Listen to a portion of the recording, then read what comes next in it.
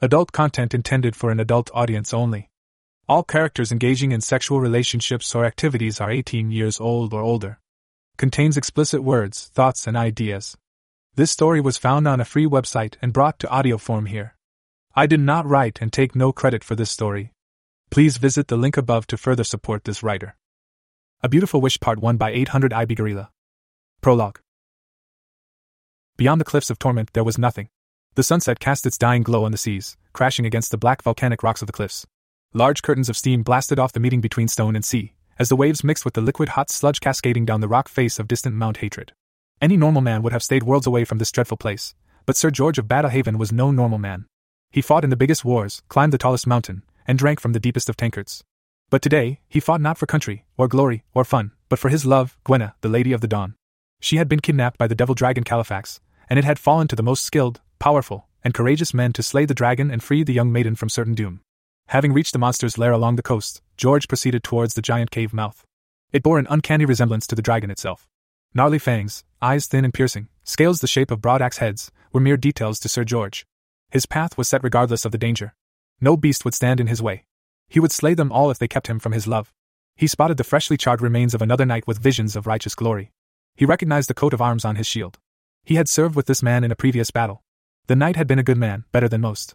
But too young and cavalier to truly have a fighting chance against the dragon. Sir George knew he was better. He would not make the crispy knight's mistakes. As he was about to enter the cave he heard a scream from deep inside, followed by a thunderous roar over his ears and a flash of intense heat over his skin. Sir George was immediately alarmed, but managed to catch his wits before they abandoned him completely. That scream was not a scream of pain or anguish, but of fear. No doubt the dragon was torturing her with threats of dismemberment and fiery torment. Sir George knew this was part of the fun.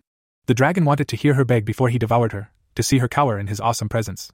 He proceeded into the enormous cavern. Deeper and deeper he went to where the screams, roars, and heat had their source.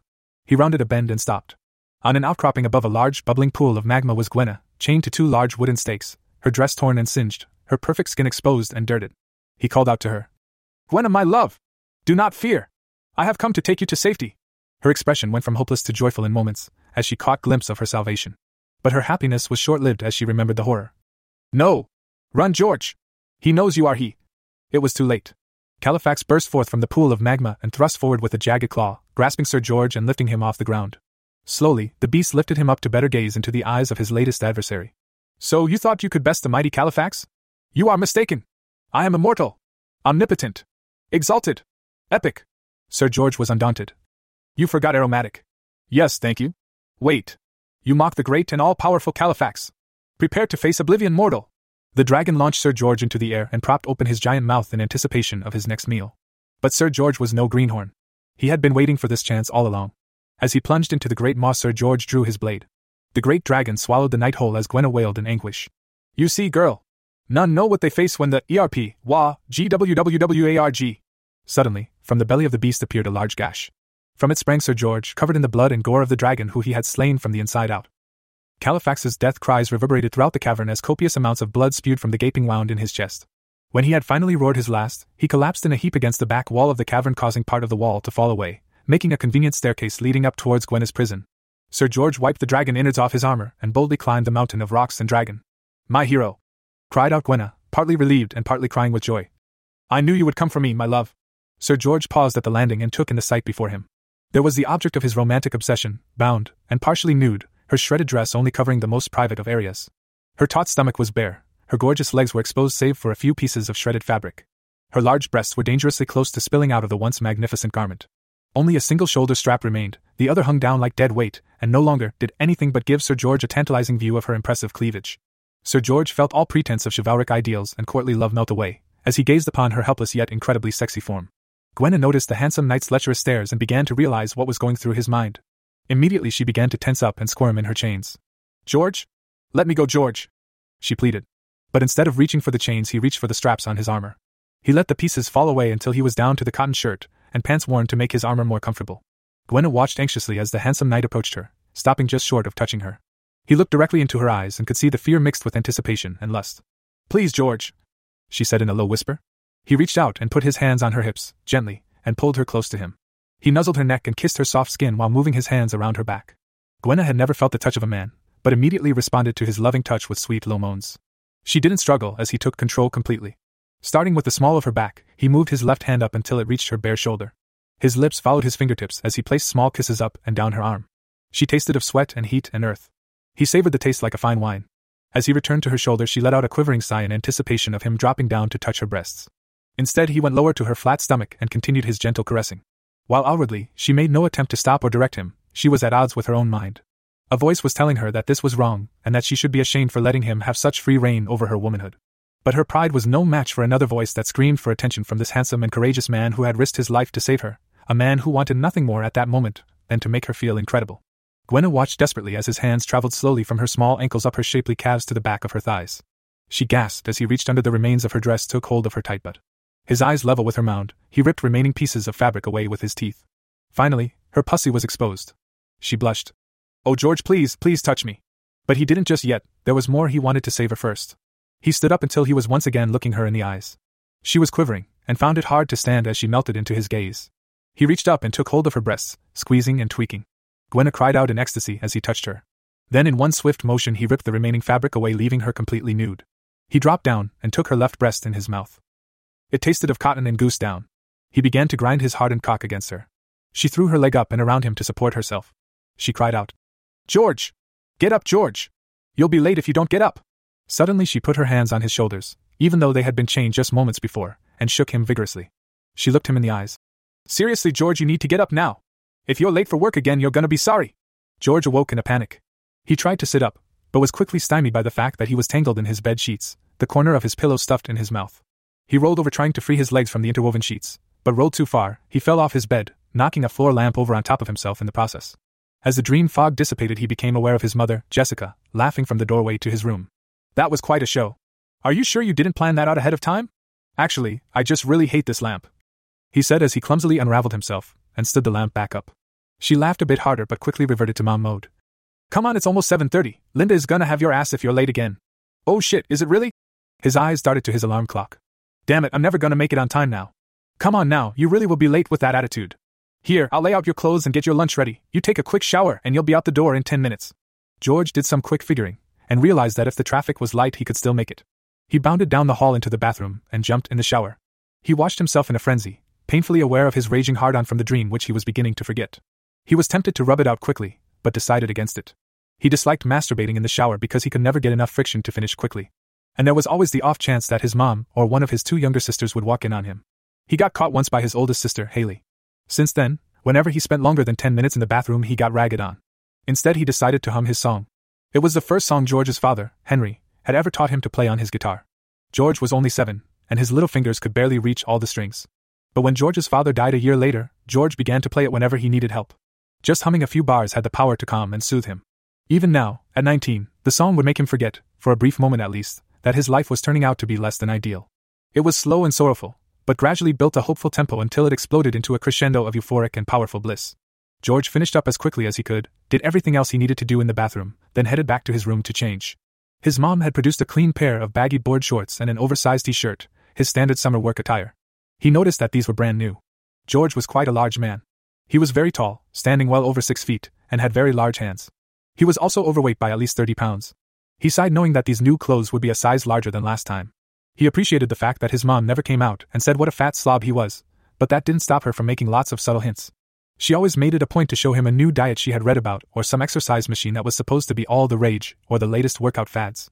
His sisters were much more overt about his weight, calling him every name one could think of involving heft. Their favorite since he became a lifeguard at the local college had been Shamu, after the whale. George hurried downstairs to the kitchen, where his mom and 2 sisters were putting the finishing touches on lunch and scarfing down breakfast. His mother was running around in circles trying to keep the girls on task while she made 2 meals at once. "Oh honey, remember that I'm picking the girls up from camp today to take them to their fathers for the weekend, and then I'm leaving for that business trip in Texas. I left you some leftovers, but I'm gonna need you to do some food shopping while I'm gone so that we'll have food for the week. I'm leaving you some money and a shopping list. Think you can handle being alone all weekend?" George thought it wouldn't be much different than any of his other fun-filled weekends. "No problem. I'll just call all my buddies, get some hotties over here, maybe throw back a few, we can talk about old times." His voice dripped with sarcasm. "Well, just make sure you get pictures of those hotties so you can make us some money on the internet," she said without any sarcasm at all. Haley piped up. "Don't mention hotties and the internet in the same sentence, Mom, or George isn't gonna make it into work at all today." This comment surprised George, both for its bite and its wit. For an 11-year-old she was remarkably knowing, and remarkably annoying as well. his other sister Corina asked. What does masturbate mean, Mommy? Haley, be nice to your brother, he's the only one you're ever gonna get. And Corina, how old are you now, 5? You'll learn when you're older, said Jessica. Haley rolled her eyes, and when their mother was turned away, stuck her tongue out at George. Corina pouted so hard that George was sure her bottom lip was going to turn inside out.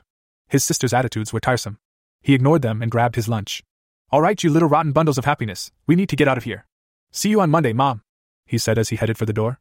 The girls gathered up all the stuff they would need for camp and scampered after him. His mom called out to him. Bye, honey, I love you. Without looking back, George waved. Despite his best efforts to make it to work on time, he still pulled up to the Stafford College Wellness Center 10 minutes late. This was partly due to the fact that the traffic was not cooperating, but mostly due to his sisters heckling him the whole time with a new song about his nickname. He ended up missing a crucial turn after they threw a balled-up piece of paper at him. With his day already off to such an annoying start, he had trouble imagining it could get much worse. He walked his sisters to the day camp meeting area where the other campers were already lining up to go off to their first activity. The girls quickly dashed off to their respective groups. Before George could leave for the pool area where he worked, his eyes caught sight of the junior counselor in Corina's group. Her name was Karen. She was so beautiful, George, shoulder-length brown hair, almond-shaped brown eyes, and a mesmerizing figure. She made a habit of wearing really short shorts to work, which accentuated her lovely legs. She always wore her camp t-shirt with a knot in the back to pull it tight across her front, letting it hug her every curve. Perhaps what was most attractive about her to George was how kind she always was. As one of the junior counselors for the youngest group of campers, Karen always wore a pretty smile and spoke in a sing-song voice. Never once did she join in on the heckling he got from other less cordial coworkers. Whenever he waved hello, she waved back and smiled at him. It wasn't much, but it always brightened up his mood. Today, however, something seemed to be bothering her.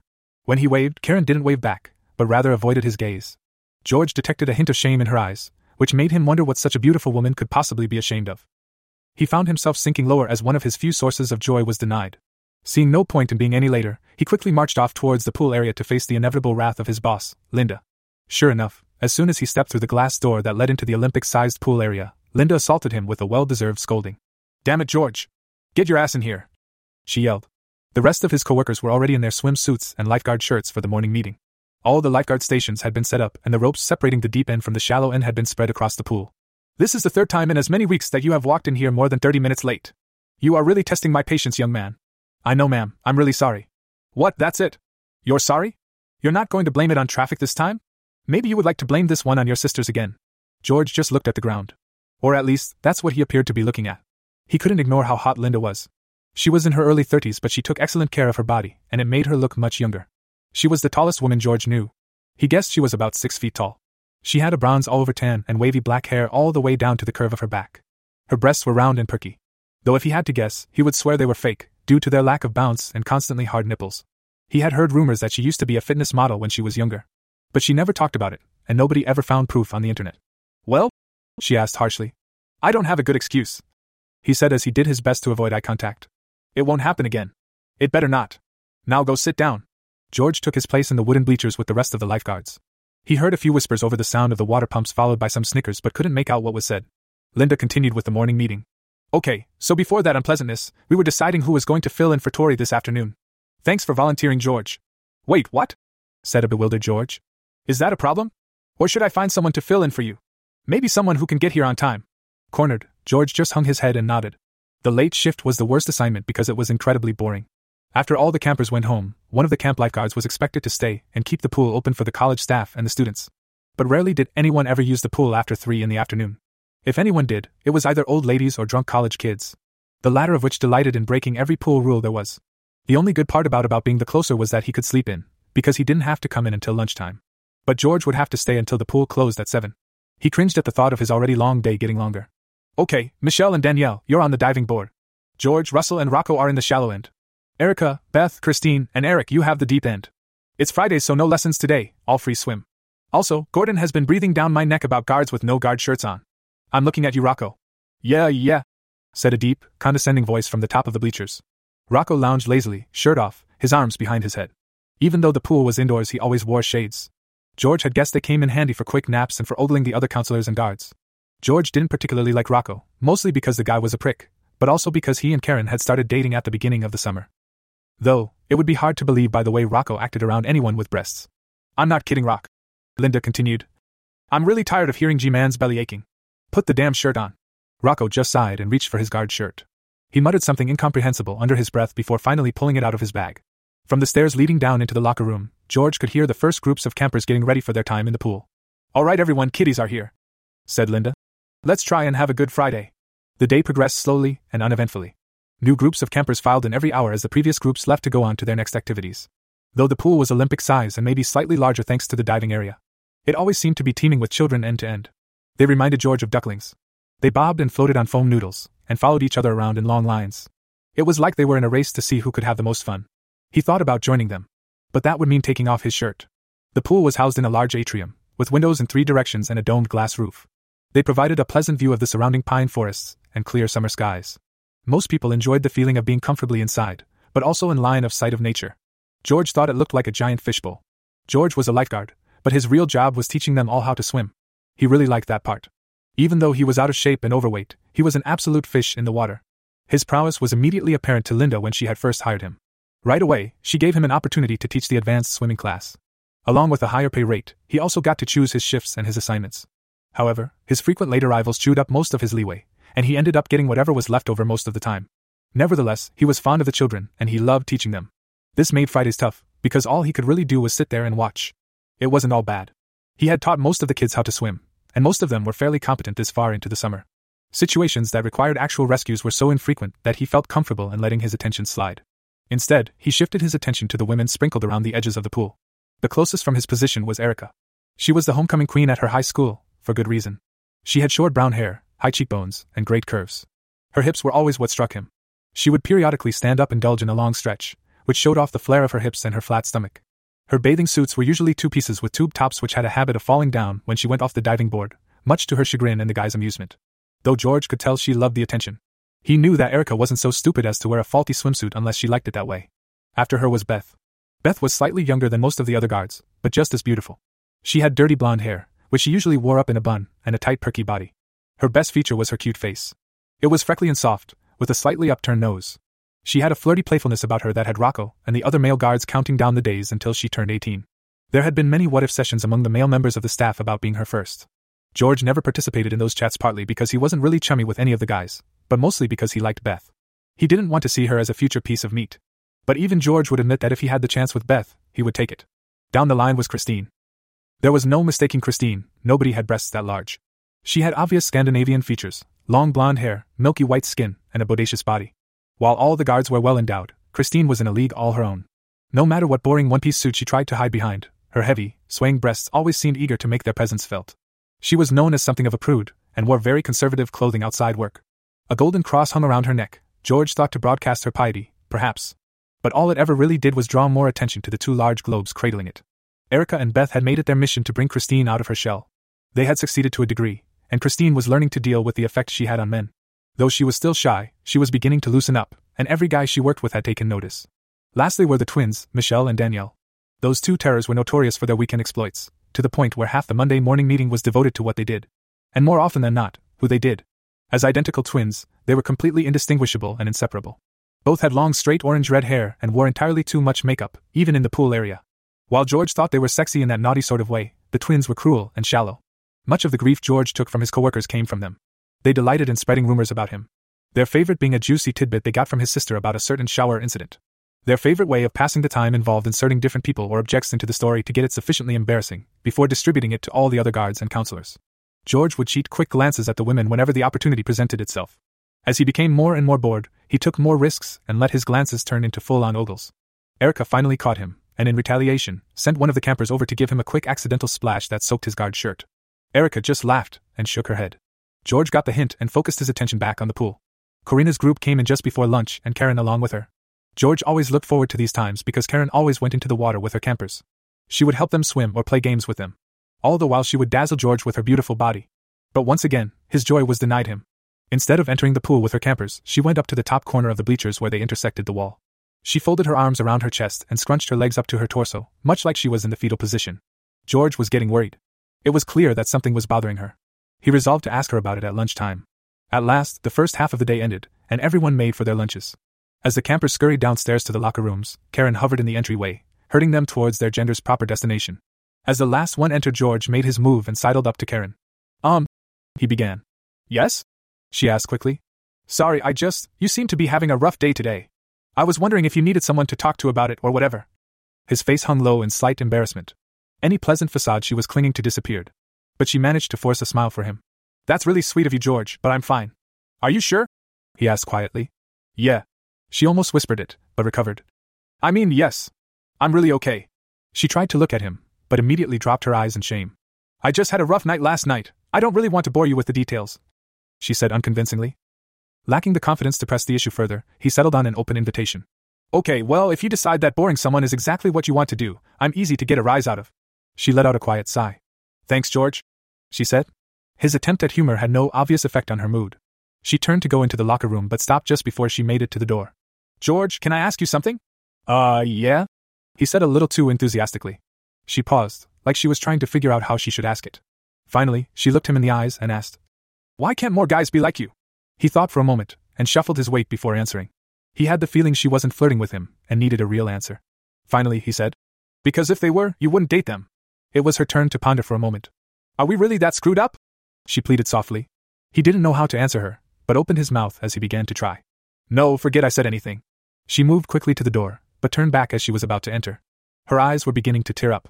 See you around, she managed. Her voice cracked a little. She turned and left, with George alone in the entryway. Feeling stupid for having tried, he made his way into the boys' locker room and grabbed his lunch. However, his stomach ached in failure, and he found his appetite leaving him. He put the lunch back after deciding to spend his break somewhere quiet. He found a secluded seat down the hall from the pool and stared out a window. After making sure that nobody was around to hear him, he let himself try to find solace in his song. It didn't work this time. He couldn't make it past the slow beginning without feeling worse. The second half of the day progressed just as agonizingly slow as the first half, with the added torture for George in the realization that he still had another half to go after that one. After his lunchtime failure, George was so crestfallen that he didn't even bother trying to sneak glances at the other guards. He kept his eyes down at the pool. But his mind was elsewhere. He kept trying to figure out a way to help Karen without hurting her or himself. But every time he came up with a possible solution, it evaporated whenever it inevitably steered him towards direct intervention. He was convinced that anything involving him actually saying something to her or doing something for her was across some line. The only time he broke out of his funk was when Karen's group entered for their second swim period, but he quickly returned to it when she avoided him. Finally, the last swimming period ended. The campers gathered their towels and left the pool area while the lifeguards put away the guard stations and rescue equipment. All except George, his station would be left up for the late shift. He stepped quickly to the locker room for a quick bathroom break before his third shift started. As he was washing his hands, he heard Rocco, Russell, and Eric enter after all the campers had finally left. Immediately, Rocco began to recount the events of the previous night's date with Karen as the other guys listened intently. George went to his locker on the far wall away from them and listened, despite his dislike of anything that came out of Rocco's mouth. So first I took her to that new water park up in Bayside, right? I tell ya, that girl fills out a fucking bikini. She looked so fucking hot, and I could tell she was real into me, right? So I'm talking her home and I decided to stop at that lookout over the cliffs. We start making out like crazy. I'm telling you guys, those tits are amazing. He made hand gestures indicating a set of breasts at least twice as large as Karen's, but Russell and Eric owed and awed nonetheless. So we're making out, right? Well, I start moving down to the promised land, and the bitch starts playing hard to get. Saying she wasn't ready or whatever. I played it cool, laid a bit of the Rocco style on her. She kept trying to act like she wasn't into it, but I got my fingers in there. She was squirming all over the place. Dude, said Eric, his eyes wide with curiosity. What happened next? Well, after that she started saying she wanted to go home. But I wanted to see how far she'd go. I mean, fuck. I've taken her out 3 times. She could at least give me a blowjob or something. He shrugged. She offered to jerk me off, so I let her do that. It wasn't bad, but I'm done with this pussy shit. I'm going all the way this weekend. George was facing away from them, but even a blind man could have seen his disgust. No wonder Karen was in such a sour mood, she had been date raped the night before. And what was worse, Rocco didn't even think it was wrong. He just shook his head. Rocco noticed this and called him out. Hey Fatba. You got a fucking problem? George slammed his locker shut. He forgot his timid nature and said with as much bite as he could. You raped her, you asshole. I'm not a fucking idiot, Shemu. She offered. I just accepted it. George was getting more and more angry, and struggled not to raise his voice. And you don't see a problem with that? Don't give me that shit, yelled Rocco. All these sluts are into it. They just gotta act like they aren't. It's part of the game. Not like you would know. You think Karen sees it that way? Suddenly, George became aware that Eric was circling around to his right. Rocco stepped forward, his chest out. Who's gonna ask her? Realizing there was no way out of this without some sort of physical altercation, George raised his clenched fists in as good a fighting stance as he knew how. The other guys just laughed. Look boys, old Shemu here is gonna kick our ass. Come on, Rocco, interrupted Russell. Leave the guy alone. Quicker than George could react, Rocco punched him hard in the eye, knocking him to the floor in the process. Rocco and Eric stood over him and laughed some more. Fucking bitch, shouted Rocco. Eric snorted deep for a big loogie and spit right in George's hair. Rocco and Eric high-fived each other and made for the exit. Russell looked down at George and sighed. He turned around and chased after his friends. George sat on the locker room floor for what seemed like days. His head throbbed from the shiner that he could feel forming over his left eye. But that pain was nothing next to the broken slivers of his shattered pride stabbing him like knives. The feeling ran right into his core and didn't allow him to move. Suddenly, a realization came to him so hard, it almost felt like he was punched a second time in the gut. There wasn't anything he could do to stop Rocco from hurting Karen again, or any other girl for that matter. He felt completely worthless. Apart from his father dying 11 years ago, this day had become the worst day of his life. Eventually, he did get up. He hobbled over to a sink and washed the spit out of his hair. He examined his new black eye. It was pretty pronounced. Even with his longer than average hair, he wouldn't be able to cover it up. With nothing left to do but get back to work, he composed himself as best he could and headed back up to the pool area. As he reached the locker room entryway, he almost slammed into Karen, who seemed to be heading in the same direction. "Oh, sorry, George. One of my kids left a towel behind and, oh my God," she said as she caught a glimpse of his black eye. "What happened to you? Are you okay?" She lifted a delicate hand to his face to brush his hair away and get a better look. George recoiled at her touch, she being the last person he wanted to see him like this. "I'm all right. I slipped on the floor and hit my head on a bench." He looked away from her and hurried up the stairs. "Wait," she called. George stopped and listened, but didn't turn back. She hesitated before asking, "Do you mind if I grab that towel?" George frowned. "You can do whatever, I don't care." "Okay," she whispered, her voice cracking again. Predictably, the third shift was completely devoid of any swimmers, leaving George alone with his thoughts. As the hours rolled by and the sun sank low enough to shine directly into the pool area, George thought very seriously about quitting. There seemed to be nothing for him there. But then he thought about what he would do if he left. It wasn't like he had somewhere else to go. The loneliness was profound, and George wondered if it would ever end. The beauty of the setting sun sat in direct opposition to his mood. The reddish gold rays mixed with the water to create dazzling patterns on the walls and ceilings. He put his arms on the windowsill and nestled his chin on his knuckles to better watch the show. He would have liked to have been able to share that with someone. But his loneliness only deepened. With no other recourse, he started to hum his song. He didn't get far. Each time he began, his voice broke. And each time he felt the loneliness intensify. Eventually, he gave up.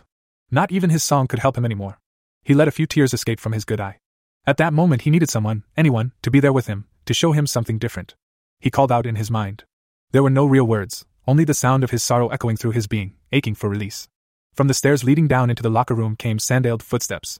George immediately broke from his perch on the sill, heading instead for a spot on the wooden bleachers. He wiped his tears away and tried to look as casual as he could for his latest charges. Just as he got settled, a man emerged from the stairway. He was handsome and tall, looked to be in his late 20s, and walked with supreme confidence. He wasn't cocky like Rocco, but dignified and strong. He strode right past the log book that all swimmers after hours had to sign as they entered and left, leading George to believe that this man was not affiliated with the college. He would have to have known at least that much. Instead, the man smiled and gave George a friendly wave. George followed him. "Sir?" he called out. "Sorry, but you need to sign the log book first. And I need to see your school ID before you can use the facilities." "Oh. Well, actually, I don't have one. I don't work here or anything. You see, my girlfriend and I were driving by and she suddenly got the idea in her head that she needed to go swimming. Do you think that maybe, just this once?" he said imploringly. George thought about it, but not for long. He looked at the clock on the wall. There was only an hour left, and he decided he could use the company. His boss had gone home anyway. And since he felt like quitting, he found himself having a hard time caring what rules he broke. "Yeah, sure, it's cool, as long you guys don't make too much of a ruckus. It'll be like we were never here, I promise," he said with a twinkle in his eye. Suddenly, George could hear rapid footsteps from behind him.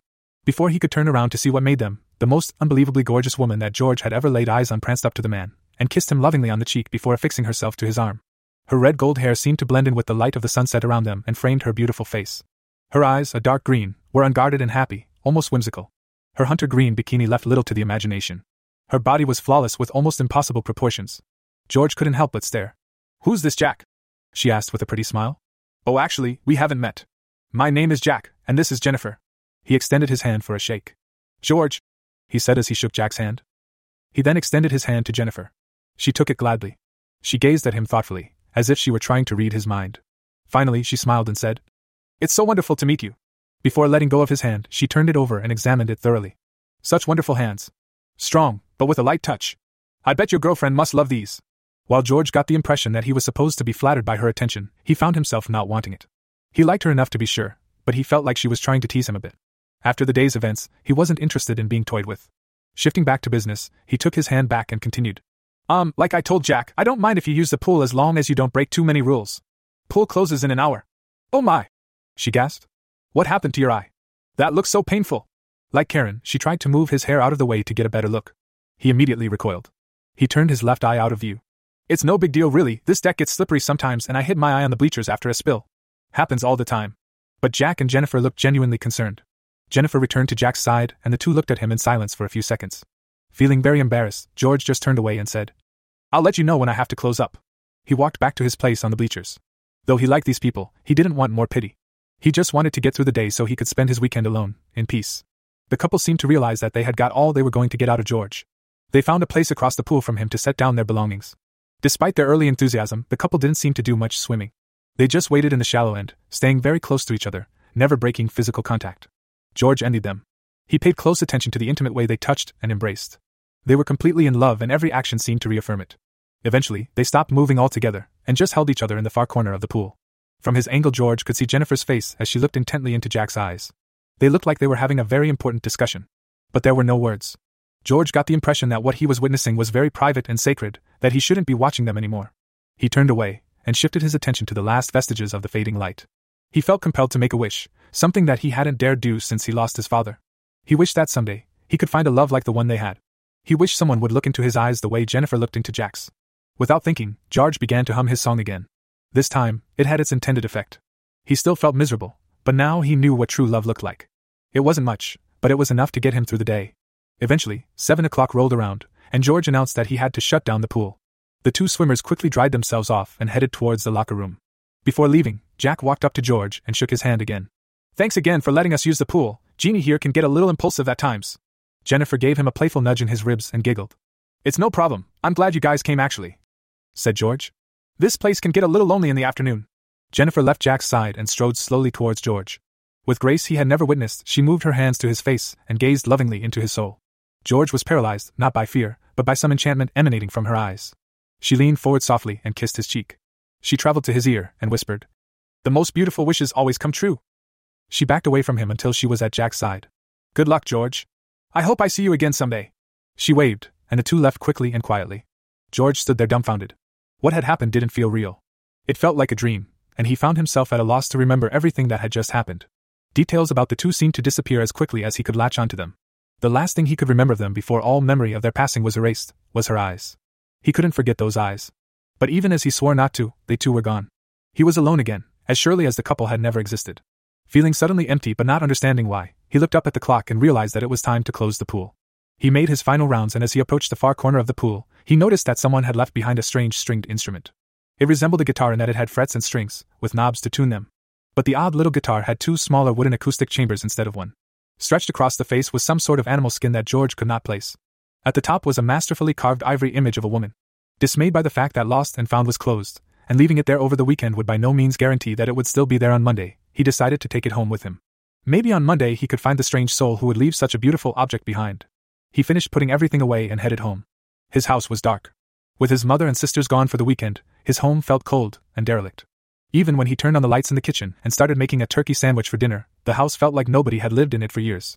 He guessed that his mood was influencing his perception in some way, and he forced the feeling from his mind. Instead, he got out the strange-looking guitar and examined it more closely.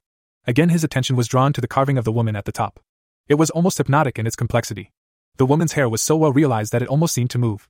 She was at a profile view, her eyes were closed, and her hands were folded together as if she were praying. She wore a heavenly, contented smile. George reached out and traced the lines in the carving with his large fingers and imagined for a second that the woman in the carving was real. He then examined the different sweeping patterns on the underside of the instrument, which blended around its curves. They rose as one up the frets and melded into the woman's hair at the top. There were no identifying marks from any company, or a "Made in China" plastered on the bottom. He thought that it must have been very old. Again, he tried to remember who had been at the pool that day. Try as he might, he couldn't remember anyone entering the pool during the afternoon shift. Surely it wasn't something one of the kids brought in for show and tell. A child couldn't really appreciate something so well made. George took a look around to see if anyone was watching him, which he immediately thought to be stupid since he was completely alone, then strummed one of the strings lightly. It sounded strangely familiar to George even though it was unlike any instrument he had ever heard before.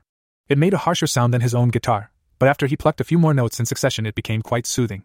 He finished his sandwich and took the strange instrument up the stairs to his bedroom. He tried very hard to remember who had been at the pool that day. It wasn't there when he started his third shift, he was quite certain of that. Yet no one had come in all afternoon. Eventually, he figured it didn't really matter. He would surely find whoever it was on Monday. He ignored the instrument and logged on to his computer. He checked his email, There wasn't any, then went to his favorite video game news site and started checking out the day's articles. He became bored with this quickly and glanced back at the odd guitar as it leaned against his desk. The face on the top seemed to be moving, but when he blinked and looked more closely, nothing seemed to be out of the ordinary. He decided he needed to leave it alone, so he picked it up and placed it on top of his bookcase. He sat back down at his desk and played a video game on his computer. Absently, he hummed his tune. A few hours went by in blissful escapism. During a break in the action on screen, he reached for his desk lamp to turn down the light when he noticed that the little guitar was leaning against his desk again, the woman facing him. He leapt up from his chair and backed away from it.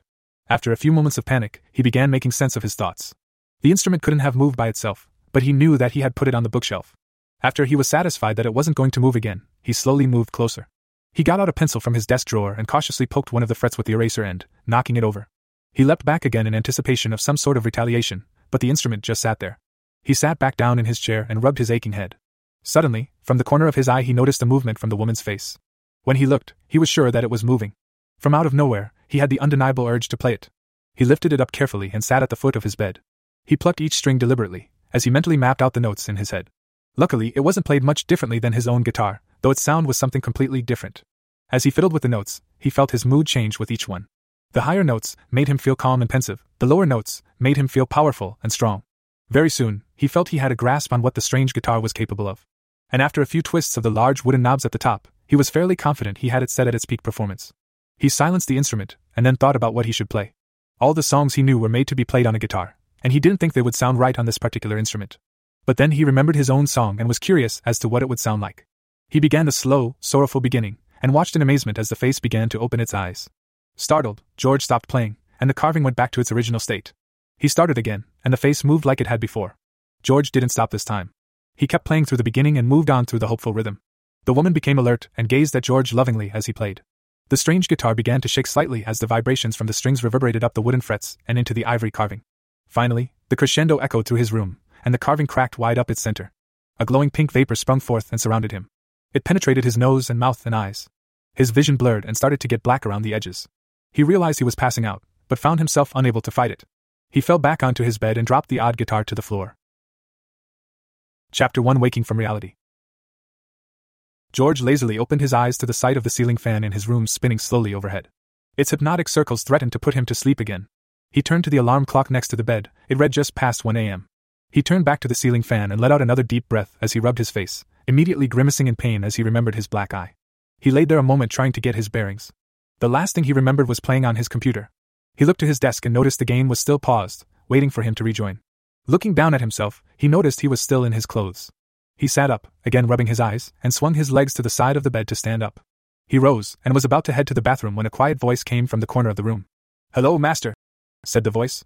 Startled, George spun around in the direction of the voice. But he slipped on a sheet and tumbled to the ground before he could get a good look. He landed on the floor next to his bed just in front of the small wooden instrument. From the corner of the room came a cute-sounding giggle. He felt fully awake now, but still disoriented from his fall. He picked himself up until his head was just above the edge of the bed. Finally, he got a good look at the intruder. There in the corner stood a vision so breathtaking that George was frozen in place. It was a woman, more beautiful than any woman he could have ever imagined. She was either 18 or 19, no older than George. Her golden brown, honey-colored hair hung down to the middle of her back. It was straight for the most part, but seemed to feather out in a few spots. Even in the manufactured light of his room, her hair caught it and shined like a nimbus around her. A few strands rebelled and hung across her face, which was home to the most enchanting pair of eyes. They were both sweet and exotic, sky blue and soul-stealing. Her full lips formed an amused and happy smile. Everything from her eyebrows, to her ears, down to her chin spoke of innocence and contentment, but also of sensuality and mischief. He gazed at her in bewilderment for a few moments, but she didn't seem to mind at all. She stood in the corner patiently, letting him come to grips with every aspect of her beauty.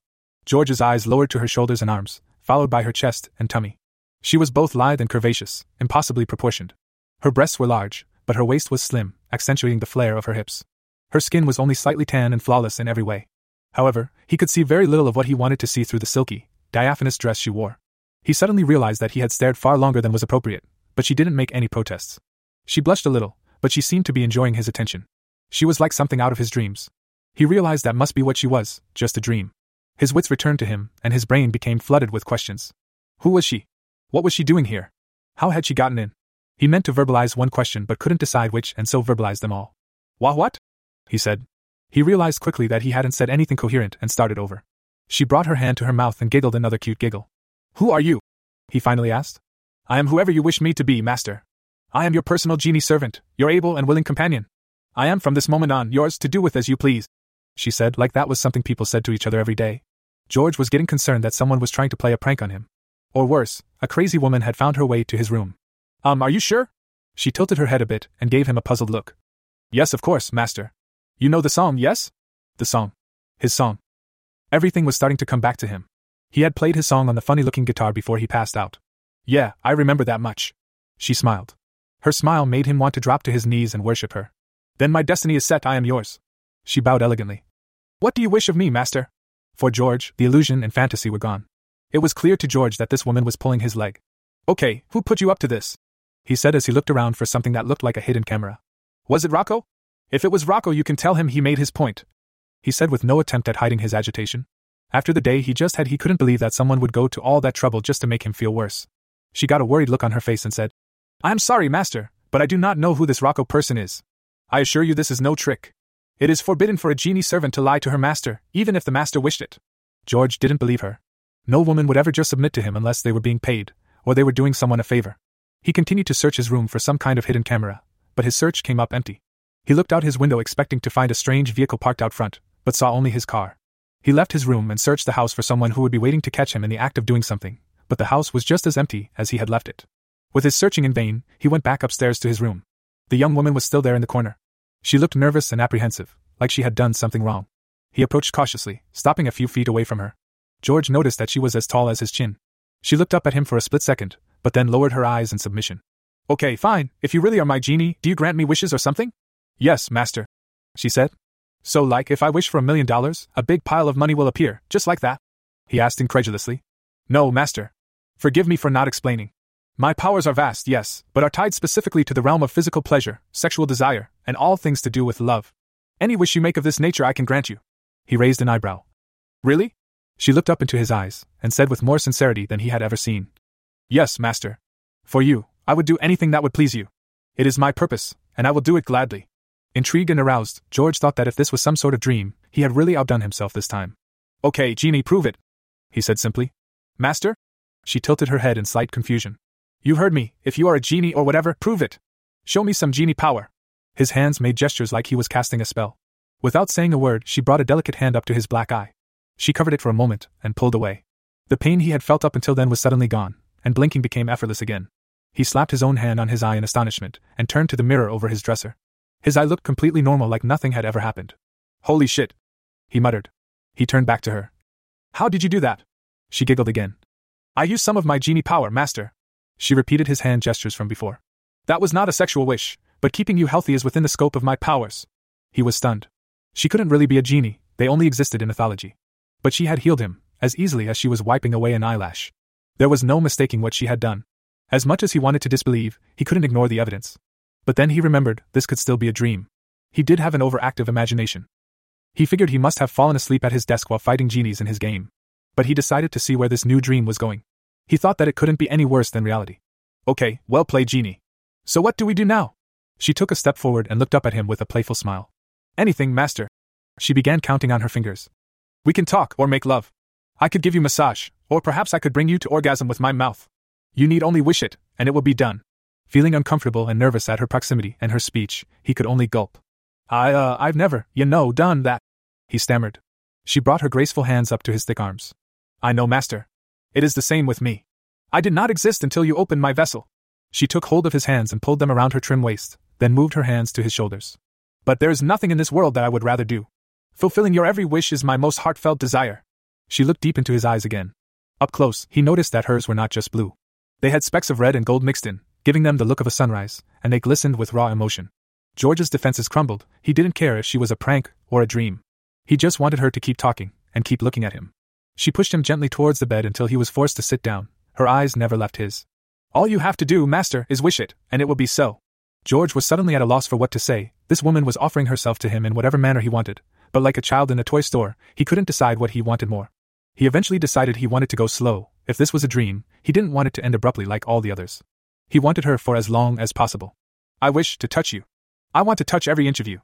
He felt a strange but pleasant tingling in his mind, and she tilted her head slightly, letting her hair cascade down her shoulder. Her eyes bore into him. It is my wish also, master, she said lovingly. Again, she took George's hands in her own. Her touch was so gentle and light, it was almost like she wasn't touching him at all. But George was much too weak to stop her, even if he wanted to.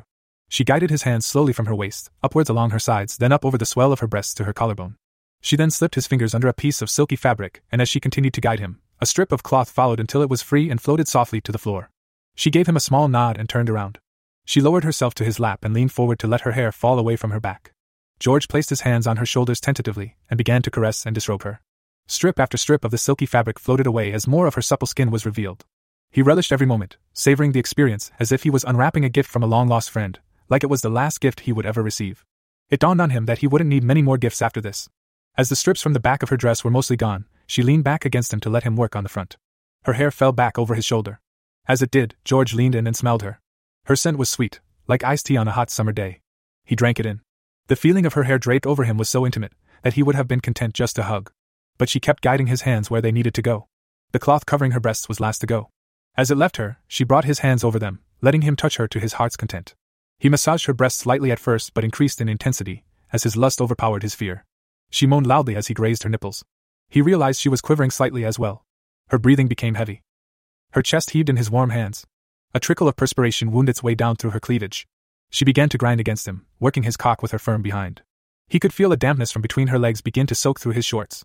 Leaving one hand to her breasts, he dropped his other hand down underneath the lower portions of her dress. His fingers reached the small patch of pubic hair, and she began to breathe even more heavily, letting out little moans in the process. He dipped lower, and his fingertips reached the upper folds of her pussy. She called out to him. "Oh, master, please touch me." He found her clit and brushed it lightly.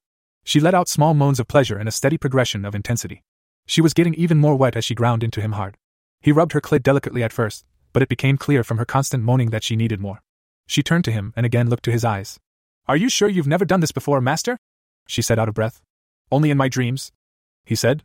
It was the truth. He had dreamed about an encounter like it before, but it had always ended before anything interesting happened. She purred. "I think my master has a pretty vivid imagination."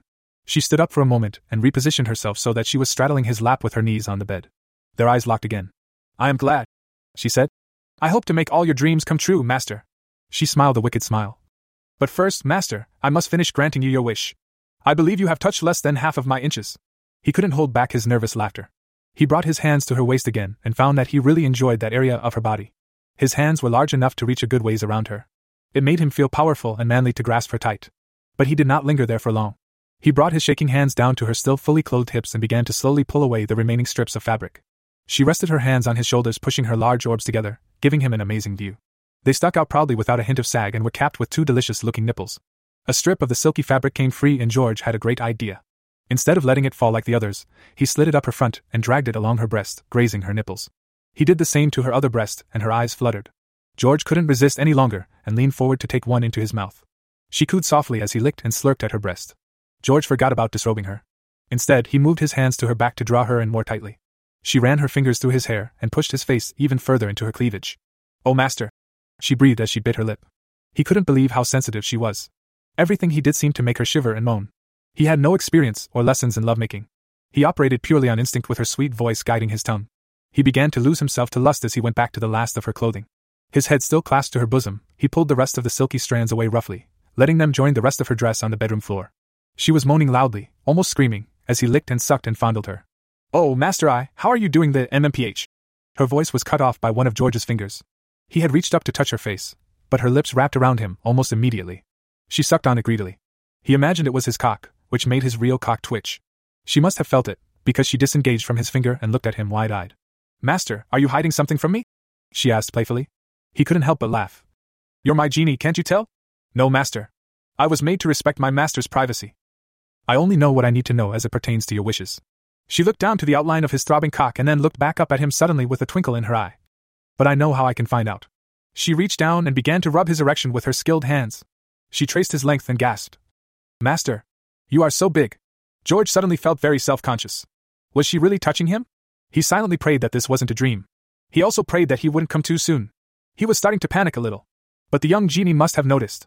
She stopped rubbing him and stood up, giving him an unobstructed view of her flawless form. Aside from a flush in her cheek, she appeared to be quite comfortable. George, on the other hand, was sweating and slightly out of breath. She ran her fingertips all over the curves of her body. It was as if she were exploring herself for the first time. George followed them with his eyes, marveling at her perfection. Her hands dropped down past her stomach, and George got his first glimpse of her pussy. Though he had seen a few on the internet, he was a bit intimidated to see one so close. He hadn't been saving himself for any particular reason, other than the fact that no woman had wanted to get this close to him. He desperately wanted his first time to be with this beautiful creature. "Lay down on the bed," he said softly.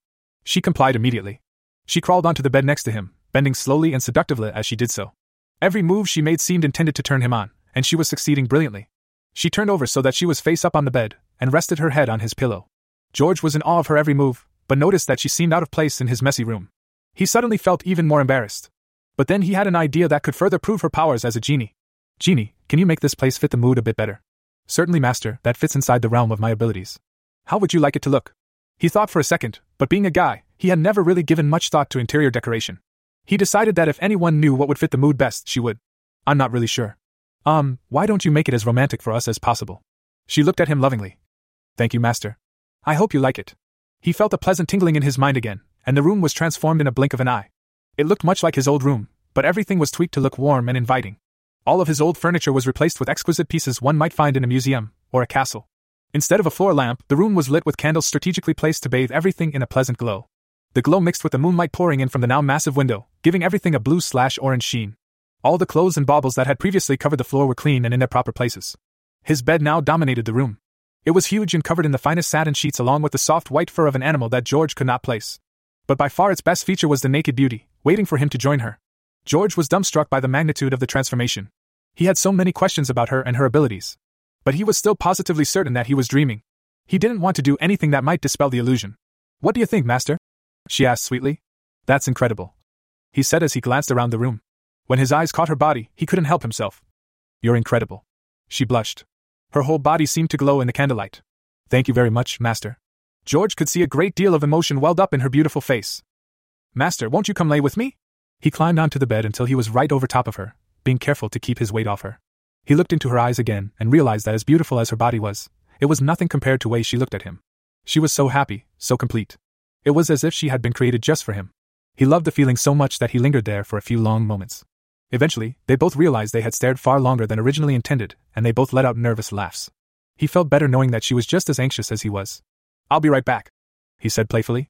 He quickly dived down to her lower body and continued to fulfill his first wish. She giggled as he left. He started with her navel and kissed softly all the way to her pelvis. She covered her mouth as she laughed. Apparently, she was very ticklish there. He filed that tidbit away for future reference.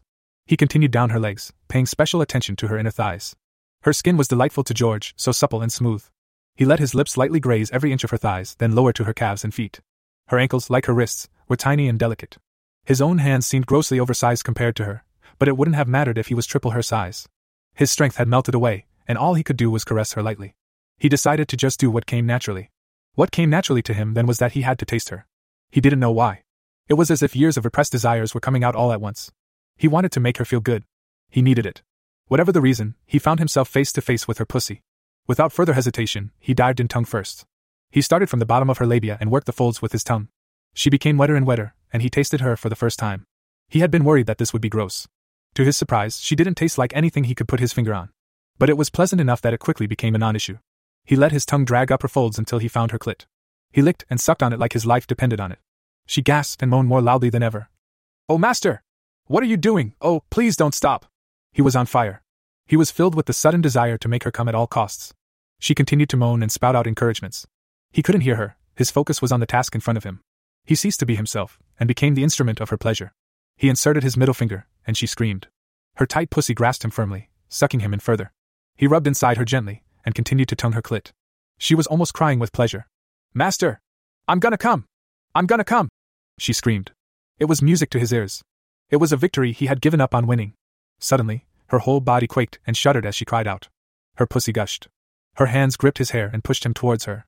George lapped up as much as he could, savoring it as a moment he didn't want to forget. Gradually, she went limp. She lay there breathlessly, mouthing incoherent words. Her fingers continued to run through his hair. When he felt like it was time, George pulled away and wiped his face on a nearby sheet. He then moved back to where he could be face to face with her again, but he wasn't prepared for what he saw. Tears were welling up and cascading down her beautiful face. Though she was quite flushed, she didn't seem to be in any pain. Nevertheless, George was worried that he had crossed the line. "Are you all right?" he asked. "I'm sorry, that was my first time ever doing that, I didn't mean to." She shushed him and said, "No, master, you did not hurt me. What you did was quite wonderful." Her voice cracked noticeably. Then why are you crying? He asked nervously. I am crying because I am so happy. A new tear wound its way down her cheek. You see, it is not required that a master give his genie servant so much pleasure. You could have done anything you wanted to me, negligence, humiliation, torture. You could even destroy me if that is your wish. It has been done, and is accepted. But you chose to give me a wonderful gift, and even if you never choose to do so again, I will treasure this always. Thank you so much. Master. George was appalled. Destroy you? I could never do something like that, even if you say I could. I know, Master. Your thoughts are not for yourself, they are for others. And tonight they were for me, as mine are for you. I am truly grateful it was you who knew the song. George was floored. His certainty that this was a dream was beginning to waver. He could have never come up with a dream like this in a million years. She truly believed she was his slave. He couldn't be sure if she was real or not. He figured that in case this wasn't a dream, he should be the man he always wanted to be. He had always dreamed of being the noble knight who took the high road, and never faltered. He would start then with her. Listen, Genie, I don't really understand what is going on. This is all happening so fast, I'm just trying to keep up with you right now. I'm not even sure I believe any of this. He took a breath. But I won't destroy you. I won't do anything you don't want. You can walk away right now or whenever. That's up to you. All right? Her eyes were the most beautiful thing he had ever seen. Still wet from her emotions, they gazed up at him with grace and affection. It was like looking at the morning sun, hidden beneath the surface of a lake. She nodded slowly, the last of her tears falling as she blinked. She sat up and threw her legs over his until she was entwined with him. Now, Master, I still have not finished granting you your wish. There are still a few inches left. George laughed and said, Why don't you show me where and I'll be happy to touch them? She smiled wickedly and pointed to a spot on her shoulder. There. George leaned in and lightly kissed the spot. Then, she pointed to a spot in the middle of her forehead. Here. Again he leaned in and kissed her. He lingered a bit longer. When it was over, she brought a delicate finger to her lips. Without saying a word, he leaned in and kissed her for the first time. He thought that he would have been afraid, or at least awkward. But as soon as their lips met, any reservations he might have had were dashed. They were a perfect fit. George closed his eyes and let himself go. In that kiss, he lived only for her. They kissed for a long time, alternating between gentle pecks and full-on makeouts. Though George was usually careful not to let his hopeless romanticism show, he couldn't help but throw himself completely into the kiss. It dawned on him that this wasn't just their first kiss, it was also his. And if she was telling the truth, it was hers as well. This realization made him want to kiss her even more. He wanted to remember it forever, even if it was just a dream. All the while he played with her hair. He loved the way its silky texture filled his large hands and then slipped through them again. He loved the way it was straight but then feathered away from her, like it suddenly saw something shiny to look at. In fact, he found himself unable to dislike anything about her. As the kiss went on, he was getting more and more worked up. And by the two hard nipples poking into him, he could tell that she was too. Suddenly, she began to tug on his t-shirt, indicating that she wanted him as naked as she was. George broke off the kiss and tried to push her hands away in a panic. He was very self-conscious about his body. He never took his shirt off, even when he went swimming. The fear of rejection that he had suppressed because he thought he was in a dream had returned in full force. Master? Are you okay? She asked delicately. I don't think you'll like what you see. I mean, you're much prettier than I am. She smiled in amusement. Master, I am your genie servant. I am made to love you no matter what you look like. You say that now, but as soon as I take this off you're gonna go right back to wherever the hell you came from. She laughed. Master, do you really believe that you are hiding anything behind that baggy clothing? All this time you have been touching me, but I have been touching you too. I have been studying your every move. I qualified your physical attributes the moment I awakened. Really? He asked. Of course, Master. You are very tall, probably about 6 feet and 6 inches. You have very broad shoulders and thick bones. I am guessing that before you were ever overweight you were made fun of because of your size, hence the hunching. She was right. He had always been very large and had only gained weight when he reached high school. She continued. I can feel the muscles in your arms and shoulders, so you must be very strong, but you take great care to be gentle, rather than just poking at me. This leads me to believe that you acquired your strength through means other than lifting large amounts of weights. If I had to guess, I would say either swimming or martial arts, something involving much more finesse. She had hit the mark again. Swimming was about the only physical activity he really enjoyed. Wow, you got all that from just my shoulders? He said. She kept going. However, I can tell that you are overweight even for your height, which means you probably spend much of your time indoors and sedentary. I believe the reason for this is because you have so few friends. Though I could not imagine why that would be the case. I have only known you a short time and I am quite certain that you are very easy to be friends with. How do you know I don't have many friends? I suppose that I do not actually know. But when you first saw me tonight your initial reaction was that I was a prank by someone named Rocco. I am guessing you two are not friends or you would not have been so agitated. You then took considerable warming to the fact that I was not here to tease you. Her eyes widened at a sudden idea. Although I think you would like any teasing I subject you to. I bet I would. He mused. So you're beautiful and smart. Do you come with a guarantee? I can guarantee that if you take off those clothes you will not regret it. Like I told you, it is part of my purpose to love you unconditionally. That means that not only do I not mind that you are overweight, it turns me on very much.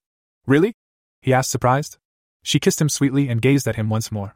I can tell that you have not had much luck with women in the past, such as their loss, so I will not play any games with you. I believe with every piece of my heart that you are the sweetest, strongest, and most beautiful man in the universe. I want to take your clothes off, not to make fun of you, but to gaze upon the object of my affection. I want to make love to you. This is my desire. She looked away from him suddenly in shame. I am sorry, master, it is not my place to speak so candidly about my needs. I hope that I have not offended you in any way. George's mind reeled. With her plain language, and the fact that she was naked on his lap begging to get him naked too, he suddenly felt stupid for ever having doubted her. Now he was worried that he might have pushed her away. He decided that a wish was in order, a wish that he had wanted to make since the moment he saw her. Genie? Said George. Yes, master? If you'll have me, I wish to make love to you. I want my first time to be with you. And I don't want to stop until dawn.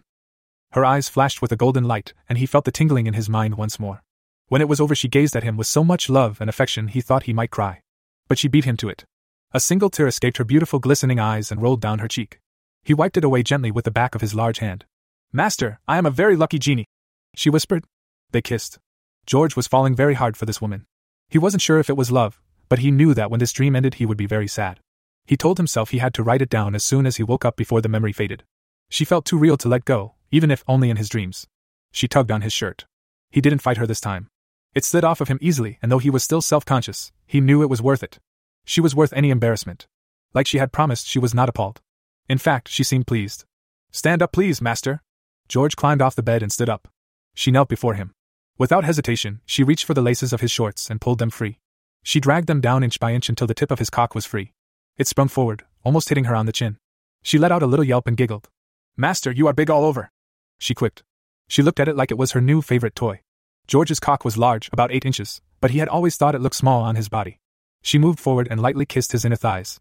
She kissed up to the base of his shaft, and traced its length with her soft lips, all without using her hands. He could feel her hot breath on his cock. She traced the length back down slowly and kept her beautiful eyes fixed to his. The corners of her mouth turned up in a playful smile as she stroked him up and down lazily with her lips and face. She cooed and purred at him in appreciation. Finally, she brought her tongue out to play. She licked his cock from base to tip, making it wet and slick. When she reached the tip, she parted her lips more and took the head in her mouth. She held there for a moment, while her tongue swirled around the head, lapping up his precum. All the while she kept her hands behind her like they were bound and refused to use them. George strained for all he was worth to keep himself from going over the edge. He tried desperately to think of anything but the sexy young thing working wonders on his big cock. But of course it was impossible. He couldn't break eye contact with her. Her eyes spoke to him. They said that she loved what she was doing to him. She was his to do whatever he wanted. Nothing was out of bounds, no fantasy too obscure. In her eyes was the promise that every wish would come true. He was quickly approaching the point of no return when she let go of him with her mouth. Her delicate hands rose to the base of his cock and wrapped around him, her fingertips barely touched. Suddenly, she squeezed him sharply. A large dollop of precum formed at the tip. Its weight made it drip down and land on her glorious tits. She winked at him and brought her lips back to his cock. This time, she didn't stop at the head. She continued slowly while her tongue swirled around him. As the head reached the back of her throat, he felt it slide even further down. He had never received a blowjob before, but he was sure that what she was doing was not easy. Yet she showed no signs of strain. She kept going deeper and deeper, until he was buried to the hilt in her mouth. He then felt the muscles in the back of her throat begin to contract and release. He didn't even know that this was possible, and he was sure that he was blocking her air supply. But the feeling radiating upwards into the pit of his stomach was incredible, and he couldn't concentrate on such thoughts for long. Then she moaned. The vibrations along with the contractions and swirling motion of her tongue were too much. "Oh shit, Jeannie, I'm gonna come," said George. But she didn't move. She kept going as he felt the tightening in his diaphragm. The gooey liquid fired up his cock. Shot after shot splashed against the back of her throat. She never moved, she just swallowed every drop from the most intense orgasm he had ever experienced. She purred like a kitten and moaned sweetly until he finished. When it was over, George almost collapsed as the adrenaline left him. The genie continued to milk him until he was dry and then pulled away. Her mouth popped as his cock sprang free, glistening with saliva. "Oh my God!" breathed George. "That was unbelievable." She blushed before smiling a pretty smile, and then produced a warm wet cloth out of thin air. She wiped him clean with it before folding it, and wiping down her face and her breasts. George watched in complete fascination as the cloth wove in and out of her cleavage, giving it a damp sheen before it disappeared from whence it came. "That's a great trick," said George. "You're full of all sorts of surprises, aren't you?" She smiled wickedly. "These are just my secondary abilities, master. We have not even begun to explore what I am capable of." "Oh really?" "Yes, master, as long as it is sexual, I can do anything with very few limitations. You will see, I am going to make you the happiest master on earth. Of that I have no doubt," he said. Though, he had trouble imagining he could be much happier. She had already given him so much. He wondered how things could possibly get any better. George noticed that his cock was still rock hard and pointing obscenely at her face. Normally he took at least 10 or 15 minutes before he could get hard again. But this time he hadn't even had a chance to get soft. He didn't think much more about it though. In fact, he thought it might be a bit insulting not to be hard right away. He reached for her hands and raised her to her feet. Without warning, she embraced him tightly. She wrapped her arms around his shoulders and buried her head in his broad chest. He hesitated before hugging her back. He had never been much of a hugger. He wasn't even completely sure what he was supposed to do. After a few false starts, he enveloped her gently. Before long it felt completely natural. He stroked her hair as he let himself become comfortable. His breathing became slow and steady, his heart thumped calmly, and his trepidation disappeared. He could have stayed that way for days. "Are you ready, George?" she asked. "I think so," he whispered. "Are you?" She nodded. George reached down and picked her up as gently as he could. She gazed up at him and smiled contently. He climbed onto the bed and laid her head down on the pillow gently. Without thinking, he leaned down to kiss her. She returned it with passion as their tongues danced together, exploring each other. He positioned himself between her legs and lined up his cock with her pussy. Still locked in their kiss, he found her opening and pushed forward. He felt a bit of resistance, and she grimaced in pain. He looked down to see a trickle of blood roll away from her hymen. He hadn't even thought about it, but she must have been a virgin if she hadn't existed before he released her. He felt bad, knowing that there had to have been a more graceful way. "Are you all right, Jeannie?" he asked quietly. She lay there for a few moments collecting herself before she spoke. "Yes, master. There was some pain, but it is gone now. Please keep going. I want you so badly," she pleaded. He swallowed hard and pushed further in. Her pussy was tight and warm, but it parted easily enough as he went deeper and deeper. Soon, he was as deep inside her as he could go. She quivered and panted as her pussy got used to the hardness inside her. He backed out slowly and then pushed in again. "That's it, master," she cooed. "You can go faster. I can take it." He upped his tempo. The feeling was incredible. The contrast between his hardness and her velvety smoothness was not something the guys at work talked about. Her arms were wrapped around his neck. He kissed her there, as they took her again and again. Her breathy sighs turned to moans. Her sweet voice filled his ears with almost unintelligible whispers. "This is amazing," he said to her. "You feel so good around me. I didn't know it would be this good." "I know what you mean," she breathed. "To me, all things are possible. And yet this feels so unreal. I keep wondering if I am dreaming." He brushed a few strands of her hair out of her face and looked deep into her eyes. "I hope not. But just in case we are, I want you to know that this is better than I could have ever imagined." "No," she moaned. "You aren't real. This has to be a dream." He bent down to kiss her again. She breathed her pleasure into him. He felt his sense of self falling away once more. For George there was no greater feeling than being totally lost in the moment with her. His armor was gone, and in its place was the man he had always wanted to be. He was unafraid, powerful, and out of control. Up to that point, it was the greatest moment of his life. Before long, she was crying out as a powerful orgasm swept through her. But soon they were back on their previous pace. She breathed throaty lustful breaths as she looked into his eyes, her pleasure beaming up at him. "Jeannie, I'm not going to last much longer," he panted. He made to pull away so he could collect himself, but she pulled him in closer, her pussy clamped down even tighter. It started to contract much like her throat had earlier, but the sensations were even more intense. "Please, master, come inside me! Make me yours forever, master!" She threw her head back as she came for a second time. Her body quaked and trembled and she screamed. "Oh, master!" He couldn't take it. He erupted as the waves of his orgasm crashed through him. Jets of his cum poured into her, filling her. The excess leaked out and puddled on the sheets below. He pulled out and rolled to the side. Out of breath, the beauty next to him rolled on top of him and kissed him deeply. He had thought that after that he would be spent, but he was still on fire. He looked down at his cock and saw that it was still hard. He couldn't believe it. After the two most intense orgasms of his life with the most beautiful woman ever, he should have been satisfied. "Hey Jeannie, are you doing that?" He pointed to his still hard cock. "No, master, you did that. Remember your wish? I wish to make love to you, which I've now done. That was absolutely incredible, by the way. Was it good for you too?" Such a cliché, he couldn't believe he actually asked it.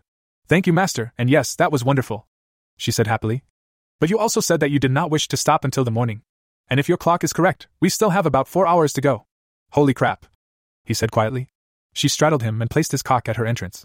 "I will make love to you, master, until the sun comes up. It is your wish and my command. So please, master, fuck me again, and then again. I need you." She lowered herself, and they began again. For the next 4 hours the two lovers melted into each other. It wasn't kinky or wild, it was more about the two of them together. They both laughed, and kissed, and joked, and explored. It was real and true. George lost count of the number of times both of them came. But he realized after a while that it wasn't really about who came when. The orgasms would come no matter what. Just being there together was enough. Eventually, the sun began to rise as the two rode out the crests of their last orgasms. She had been on top. As night gave way to day, the sunrise wrapped around her. Her skin glistened with sweat, and her hair was noticeably more wild than it had been hours before. She had never looked more beautiful in the few hours he had known her. It was almost as if she and the sunrise were battling for who was more captivating. But to George it was no contest. George knew that his dream was about to end, but felt satisfied that no matter how sleepy he was, he would never forget it. But then he realized that he didn't even know her name. "Genie, that isn't your real name, is it?" "No, master, I am a genie, but I would not call you human," she said. "Well, then what is it?" "I do not have one, master. It is a master's responsibility to provide his genie servant with a suitable name." He thought about it, but not for long. He need only look to the only other thing in the world that could come close to matching her beauty. "Dawn," he said. "Your name is Dawn." "Dawn," she repeated. A pleased smile overtook her. "I love it, master." She leaned down to kiss him. "Hold on." He stopped her. "My name isn't master any more than it is human. I'm George. It's a pleasure to meet you, Dawn." "Okay, George." Her voice cracked. She leaned in and they kissed. Content and exhausted, they fell asleep in each other's arms. Chapter 2 Song of the New Day. Light poured in through George's bedroom window and splashed directly across his face. He had tried to fight the growing realization that he was awake by covering himself with a pillow and willing himself back into a dream with Dawn. But he eventually gave up and picked himself up off the bed. He looked around hopefully, but she was nowhere to be found. The mood-enhancing candles and furnishings were gone, and back were his normal, everyday, run-of-the-mill stuff. His clothing piled out of his closet, and his various knickknacks and books were strewn about the floor like usual. He let out a heavy sigh as he lay back on his bed. Just the night before, he had experienced a dream so vivid that he was uncertain it was actually a dream. He dreamed of a beauty created just for him, who could grant him any sexual wish he could imagine. He had named her Dawn. But Dawn was gone, as was any evidence that she had ever been there. He felt a sudden sense of loss as he remembered the things she had said to him in her sweet, breathy voice. She had told him it was her purpose to love him unconditionally, to make all his dreams come true. The realization that she didn't exist made him tear up. But then he felt very pathetic laying there, trying to hold on to a dream. He chastised himself for letting his fantasies get the better of him. But even still, it was the best dream he ever had. Seeing that it was getting to be 2 in the afternoon, George got up and strode to the bathroom. He paused. Something was not right. He suddenly realized that he was completely naked. George never went to sleep naked. He had always been a sweatpants and t-shirt kind of guy. He stood there confused for a moment before his self-consciousness took over and he felt compelled to clothe himself. He looked around for something clean to wear, which was no easy feat, when he caught his reflection in the mirror over his dresser. His eye, which had been so whimsically healed by Dawn in his dream, had not gone back to the puffy shiner that Rocco had left him. Then he heard something coming from downstairs. It sounded like someone was singing. He thought that it could be his mother, but she wasn't supposed to be home until Monday. He reached for a pair of old gray sweatpants and threw them on along with a dark blue t-shirt. He crept out of his room to find the source of the music. He proceeded quietly down the stairs as he followed the song. It was soft and serene, almost ethereal. He couldn't shake the feeling that he wasn't actually hearing it. He thought he could feel it, like it was echoing through his mind. There were no words, they couldn't have done the voice justice. He reached the living room and the source of the song. What he saw stopped him dead in his tracks. There, in the far corner of the room next to an old cabinet, was Dawn. She was examining the various photos that covered the top of the cabinet as she sang happily to herself. She was wearing one of George's white formal dress shirts, which was much too big for her. The sleeves hung down past her delicate fingers and the collar encompassed both her slender neck and her bare right shoulder. Below, she wore a pair of George's boxers which she had rolled up to be as tight as possible across her perfect, heart-shaped bottom. Further down was a pair of long socks pulled up to her knees with 2 blue bands around the top. Dawn continued to sing, oblivious to George's presence. She bent forward at the waist to pick up a framed picture, her hands still inside the oversized sleeves. Her hair fell forward and she brushed it behind her ear with a single graceful movement. She gazed at the photo wistfully as she sang. Just like she had the first time George saw her, she managed to leave him completely speechless. He could only observe as his perfect woman examined her surroundings serenely. The notion occurred to him that he should get out of there. He still couldn't believe she was real, his mind couldn't grasp the concept. He thought that maybe he was going crazy. He didn't know what to do, but he could only imagine how awkward it would be if she turned and found him there staring at her. He moved to go back upstairs so that he could think about what to do next, when he bumped into a lamp sitting on an end table. George reacted quickly to catch it, but it still made a tremendous amount of noise as the lampshade crumpled in his large hands. He looked over at Dawn like a kid with his hand in the cookie jar. She met his nervous gaze with a happy smile on her pretty face. I wasn't listening or anything," he stammered. "I was just on my way to the kick." Before he could finish, Dawn had bounded across the room and flung her arms around him. She caught George completely off guard, and knocked him on his back with a loud crash. She landed on top of him and kissed him deeply. Her bright, honey-colored hair fell around him, and her sleeve-encased hands rested on his shoulders. George couldn't think. He could no longer hear that voice inside him that told him to be cautious and timid. He could only hold her tightly and kiss her back. Eventually she broke from the kiss and looked at him with her happy, unguarded eyes. "Good afternoon, master." He was still reeling from all that had transpired. Are you real?" he pleaded. She gave him another sweet kiss. "This feels real to me, master." "Yeah, but are you really real, and not some dream?"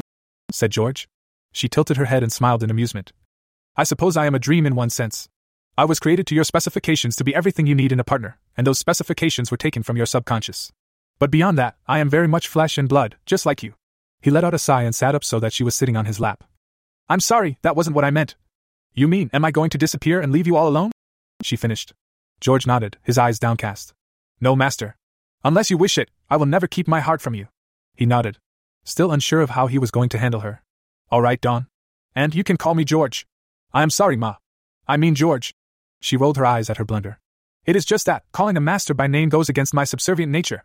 Names have power, and by giving me permission to use your name you are allowing me a certain amount of freedom beyond what is typically acceptable between a master and slave. Do you really believe that you are a slave? He asked. Well, I admit that you do not treat me like a slave. But the magic that binds me to you demands that I always be ready to follow your every command. And when I use your name I feel like I am your equal rather than your servant. George could tell that she was a bit distressed over the subject of where they stood with each other. He wasn't sure where this relationship was going, but he was certain that he didn't want her to be his slave. To George, that would make him no better than a guy like Rocco. He pulled her close to him and hugged her tightly. Listen to me, Dawn, he said as he stroked her silky hair. I've never wanted a slave. I am no more a master of you than you are of me. If you really aren't going to disappear, I will not, she said quickly. I believe you. He amended. Then our relationship is going to have to be way more than you fulfilling all of my sexual wishes. I'm sorry if I'm not cooperating with your whole master/slave thing, but I couldn't live with myself if I treated you that way. So, please call me George. And when that nagging voice inside says that you don't deserve to, ignore it, because it's wrong. Okay? Dawn didn't answer, she just buried her face in his neck. He could feel her breathing become labored and the collar of his shirt dampen. She was crying again. He held her even tighter. He wanted to say something that would put the issue to rest, but he could think of nothing. Instead, he focused on her weight on top of him and the wonderful feeling of the two of them together. Finally, he heard her say something, but it was too muffled for him to understand it. What did you say, Dawn? He asked. Dawn pulled away a little so that she could look at him. He understood what she had said immediately. It was written all over her face. She loved him. Her eyes, the colors of a sunrise, spoke volumes. They were slightly puffy from her tears, but that didn't make her any less beautiful, or their meaning any less sincere. She began to vocalize what her eyes had already told him, but he stopped her. He was afraid that her feelings were being coerced by the magical attachments between them. Wait, Dawn, don't say it. Why not? She whispered. I don't know. I'm just not ready for that. She looked down and nodded. Very well. Would it be alright if I called you Master on occasion? I know that I will have trouble remembering to call you George. I don't really mind if you call me Master, I just don't want you to feel like you have to. How about this, you can call me George in public or when we are just talking, but if you want to call me Master in private, you can do that too. You are not making this easy on me, George. She whined. He shrugged. Sorry, this is kinda new for me. It's not every day that a beautiful woman wants to call me Master. She gave him a sudden quick kiss. George couldn't suppress a grin. What was that for? He asked. That was for telling me that you think I am beautiful. And for your benevolence. You are unlike any master I have ever heard of. He scratched his head nervously. I guess. I mean, it's no big deal, really. As you say. I appreciate your kindness, nonetheless. Alright, well, I'm starving. Let's get some lunch. They both laughed a bit and stood up. Dawn wiped her eyes on her sleeves. George had to stretch, as his legs had gone a little numb from his position on the floor. While he stretched, he took the opportunity to admire Dawn's outfit again. She looked like the embodiment of the sex kitten, and when he remembered some of the fun they had the night before, he couldn't help but get hard again. By the way, I love your outfit, said George. Her expression brightened immediately. I knew you would. I woke about an hour before you did and I wanted to look pleasing for you.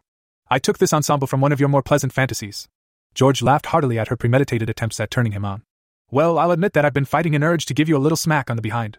She gasped in mock astonishment. You mean this behind? She turned around and bent at the hips, like she had done when she didn't know anyone was watching, and braced herself against the back of the couch. You know that is very wrong of you. You should not be thinking about taking advantage of such a sweet and innocent-looking girl. It does not matter that you made her a woman the night before, nor does it matter that she wants you to. You should be ashamed of yourself for wanting to take advantage of her affection for you. George was floored by her sudden change in tone, but couldn't deny how sexy she was. He stepped up behind her and gripped her by the hips. She gave him another playful gasp. Oh my! You are really going to do it? That is so bad, so wrong. George laughed again and gave her a light playful smack. He let his hand linger on her ass and rubbed all around her curves. Then he let his hand sink between her legs to rub her pussy through her boxers. Oh no, now look what you are doing. You are touching this poor girl's sore but not nearly fucked enough pussy. All she wanted to do was walk around the house in her man's clothing and daydream about the greatest night of her life. Now it looks like she might get taken over the back of this couch. You mean the only night of your life? Added George. He slipped his thumbs underneath the rolled-up waistband and pulled them down. But George, we are in the living room. You cannot just come up behind sexy girls, grab them by the hips, bend them over, and then fuck them senseless in the living room. Someone could walk in and see your big cock sliding in and out of her wet pussy. What would the neighbors think? She was really hamming it up, but she didn't move. George pulled her shorts down to her knees and then pulled down his sweatpants enough so that his rock-hard cock was free. He rubbed the head around her lips of her wet pussy and did his best to tease her. You know what I think? I think you dressed this way on purpose. I don't think you are nearly as innocent as you say. George pushed in and Dawn gasped for real this time. He went in slowly, still afraid of hurting her. But she was wet enough, so he increased his speed. He slid inside her again and again, fucking her hard and fast. She tried to continue talking the whole time, but she was having trouble with the intense pounding. No. What would her parents think? They worked so hard to raise her right. She is a good girl. Oh. She flung her hair back over her shoulders and cried out. As her orgasm approached, she lost her ability to keep making sentences and just started shouting. So wrong. So bad. So good. She needs it. She should fight. Oh no. She started shaking and screaming as the pleasure washed over her. Her knees buckled and she would have collapsed if George hadn't been holding her hips tightly. He paused to let her recover. But he was soon back to his previous tempo. He felt his own orgasm approaching rapidly. She resumed her role play. Oh no, you are going to come soon. You will probably come inside her. And without protection. You could get her pregnant, you know. Is that what you want? You want to get this pretty young thing knocked up? This is so unfair. All she wanted was to be a little sexy, and now she is going to get a load of cum right up into her womb. Oh, George. Do it. Come inside me. George couldn't take any more. He didn't know if it was just the vigorous nature of the encounter, or the talk about getting her pregnant. But he had never come so hard in his life. He felt like he was coming in quarts, yet none escaped her hungry pussy. It pulled and squeezed like it was trying to devour him. Finally, he finished coming. He pulled out his deflating cock and stumbled backwards, only to fall on the carpet with another loud crash. Dawn collapsed next to him. They were both out of breath and sweating through their clothing. George couldn't help but chuckle at the absurdity of the situation. There he was, his pants around his thighs, his sticky cock hanging out, laying next to a smoking hot genie with her shorts hanging on her knees. Her oversized shirt had fallen open with one of her large breasts exposed. They looked at each other, and they both laughed at the state of things. So, what was it we were supposed to be doing? Asked George. I am not sure, but I think it might have had something to do with you making me lunch, said Dawn smiling. Oh really? He grinned. She crawled over to him, her shorts still around her knees and said, Yep, and you said you were going to make it good because it is going to be my first meal, ever. He kissed her. Well, what are we waiting for? Let's get you fat and happy. He had always liked that phrase. His dad had used it all the time before he died. The sudden memory of his long-dead father brought him down from his euphoric high, and he realized just how disheveled the both of them had become. Hey Dawn, can I wish for us to be refreshed and clean so that we can enjoy a delicious lunch without feeling gross? He felt the tingle again. Yes, I can do that. Sweet, do it. I suppose a shower would suffice, but I don't want to put off lunch any longer seeing as how dinner is coming up rather quickly. A shower sounds like fun. She whined. Tingle. Flash. Both of them were instantly clean and rested, like nothing had ever happened. In fact, his clothes were actually cleaner than when he had first put them on. Have I told yet how amazing you are? He asked. Not today, she said sweetly. Well, come on, I'll tell you over lunch. He stood up first and then helped her to her feet. George scoured the kitchen for anything that might resemble a meal. His mother wasn't joking when she had asked him to go food shopping. There was nothing really easy to make, nor was anything particularly enticing. Eventually, he decided that he would make as much as he knew how and hoped she liked something. He started with some grilled chicken and a few spices, then put on some packaged noodles. The smells wafting from the chicken delighted Dawn to no end, and George had to hold her hair back to prevent it from catching fire a couple of times, as she bent low over the stove to get a good whiff. As George cooked, Dawn moved around the kitchen, picked up every pot, utensil, and gadget, and examined it gleefully. Her favorite by far was the blender. She found a couple of oranges, an apple, a few grapes, and proceeded to blend the hell out of them. But she forgot the lid. One of the grapes shot across the room and bounced down the hall. Dawn chased after it, but she left the blender on and more bits of shredded fruit flew all over the walls and ceiling. In a panic, George tried to cover the opening with his hands. But not before he got a face full of orangey, appley, grapey goop.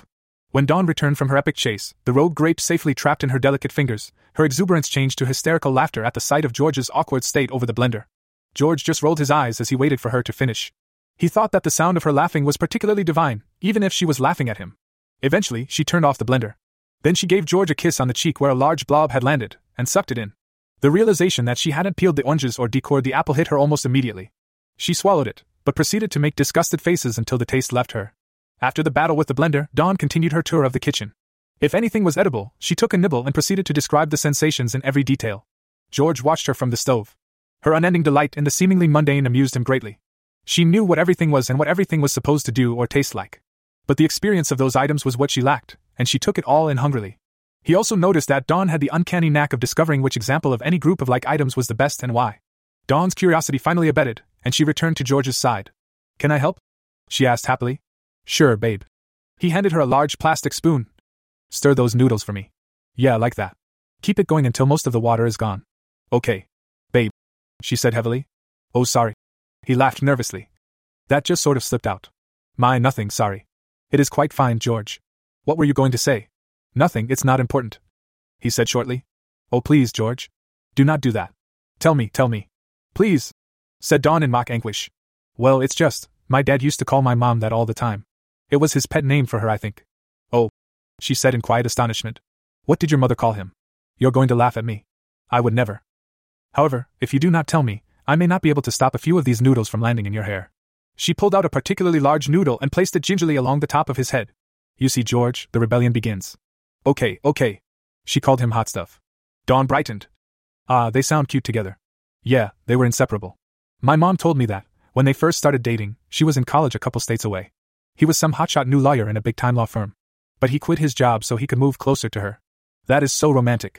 She squealed. Now I know where you get it from. Nah, he was the master. He would make out with her right in the middle of a mall, or when we were out at dinner. The man had no shame. Shame is overrated. I bet your mother went weak in the knees when he did that. She would complain a little, but you could tell she was into it. He flipped the chicken. Good times. George. Yeah, Dawn? You can call me babe if you want to. George's stomach did a backflip. He wasn't used to someone being so nice to him so easily, and the feeling was slightly uncomfortable. But it felt good too. However, all the talk about his father had given him the sudden urge to change the subject. So where did that little role play come from? He asked. Dawn said. It just came to me all of a sudden. Did you like it? Surprisingly, yes. I had never really thought about getting a girl pregnant before, but it was hot. She stirred the noodles absent-mindedly. The look on her face suggested that she was thinking very hard about something. Finally, she said, I think part of me really wants to be taken advantage of. Well, that doesn't sound that surprising, said George. You did say that it was in your nature to be subservient. Right, but being subservient just means that I would be below you like a slave or an underling. This is different. It is like I want to be independent and capable and strong around you, but I also want to be made to accept my place as your personal whore. Oh, sorry, pardon my language. George laughed and said, Liking sex doesn't make you a whore. It doesn't? She asked hopefully. Of course not. Being a whore implies that you gave up your integrity to get what you want. All you've done is use sex to show affection. If that's not the most noble usage of sex, then I don't know what is. That is true, I suppose. Thank you, George. She hugged him tightly, forgetting her job of stirring the noodles. Besides, I already have what I want. Dawn continued. The part about you taking advantage of me was mostly my idea, although I had a feeling you would enjoy seeing an innocent girl in a less than favorable position. As for the part about getting me pregnant, part of my makeup leads me to believe that you would like the idea of having children. Well, like I said, I haven't ever really thought about it. To be honest, I was starting to worry that I would never have any opportunities. Suddenly he realized that they hadn't taken any precautions to prevent her from actually getting pregnant. Can you know? Can I get knocked up? Only if you wish it. But since I was created for you, and you desire to have children, it is a part of me as well. What does that mean, that you were created for me? Who created you? And why? George asked. He had many questions about her abilities, but wasn't quite sure how to ask about them. Sorry, George, I guess I have been rather vague about myself. I will explain everything, do not worry. She tilted her head slightly, and her face squashed up as she thought. Where should I start? She thought out loud. Well, so far, all I know is that you can grant all of my sexual wishes, you have a great voice, you're really intelligent and intuitive, you like fat guys, you want children, and you're smoking hot. Other than that, I'm pretty much in the dark. Why don't you just start at the beginning and we'll go from there? Ah, the beginning. The perfect place to start. She added, laughing. And I do not like fat guys, thank you very much. I like one guy who is big and strong and nice and makes me come very hard. Anything else is purely coincidence. What was I saying? The beginning. Oh yes, thank you. My story begins many years ago, sometime during the height of the Persian Empire. My mother was a young and beautiful tar player who fell in love with an aging nobleman. He courted her outside of marriage, and I was the result of their union. But my father was old, and less than thrilled at the prospect of an illegitimate son. Wait, hold on, time out. Are you telling me you're a dude? He asked worried. No, George, no. Dear me, no. I was born a boy, yes, but once I was turned into a genie servant I ceased to be that person and became raw potential. You saw it as a pink glowing mist. Are you sure? He said with a raised eyebrow. Well, I was. She dragged out. But as my master, you are welcome to check if you like. She adopted a playful grin. George wasn't really worried that she was a boy. He felt like he understood what she had been saying up to that point. But he wasn't going to turn down an invitation to check. He dropped the fork he was using to prod the chicken and moved behind her. He reached up and squeezed her big perky breasts playfully through her shirt. She gasped. Hey, mister. Those are mine. She said in mock anger. She made no move to stop him. Nah, they're mine. You're just holding them for me. He laughed. He reached down and rubbed her mound through her shorts as he ground his erection into her perfect butt. She bent a little to meet him. Hey. I am trying not to burn these noodles, she said weakly. She leaned her head back against his shoulder. He reached up and brushed her hair aside so that he could nuzzle her neck. George was enjoying that closeness. Perky breasts and tight butt aside, he really liked being together with her. He kissed her neck tenderly and moved his hands underneath her shirt to rest them on her flat stomach. She moaned. Dawn reached up with one hand and ran her fingers through George's dark hair. The other struggled to keep stirring the noodles. After about a minute of wandering touches and sweet kisses, Dawn said softly, I really like this. I like being here with you like this. Me too, was all he could manage. Dawn turned so that she could kiss him properly. So, are you satisfied? She asked with a smile. Not even a little bit. But I do believe that you are not a boy. Well, that is a relief, she said jokingly. The two exchanged a look of mutual enchantment. George was embarrassed, and his first inclination was to look away, but he suppressed the urge quickly. For the first time in a very long while, George was completely happy. He embraced the feeling and let it take him over. Suddenly, the chicken started spitting and sizzling differently to signify that it was done. George was snapped from his reverie and turned his attention to their food. Chicken's done. How are those noodles coming? Nothing brown. Is that a good sign? She asked. They both leaned in to confirm that the noodles were ready. When their faces were mere inches away, Dawn turned and gave George a quick kiss on his cheek. George's stomach did another backflip. Good job, babe. Now go into that cupboard up there, know the other one, right, and get a couple of plates. Split the noodles evenly and I'll add the chicken.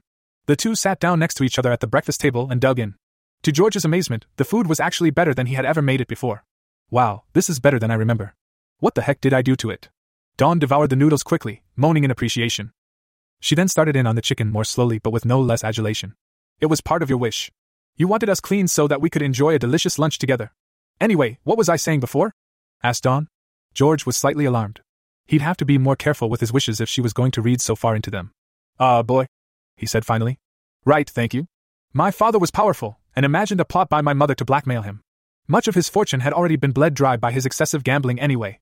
He was angry at me and my mother. In a drunken rage, he tossed me from a balcony into a nearby alley. That's terrible, said George somberly. Agreed. I survived the fall, but I was damaged beyond saving.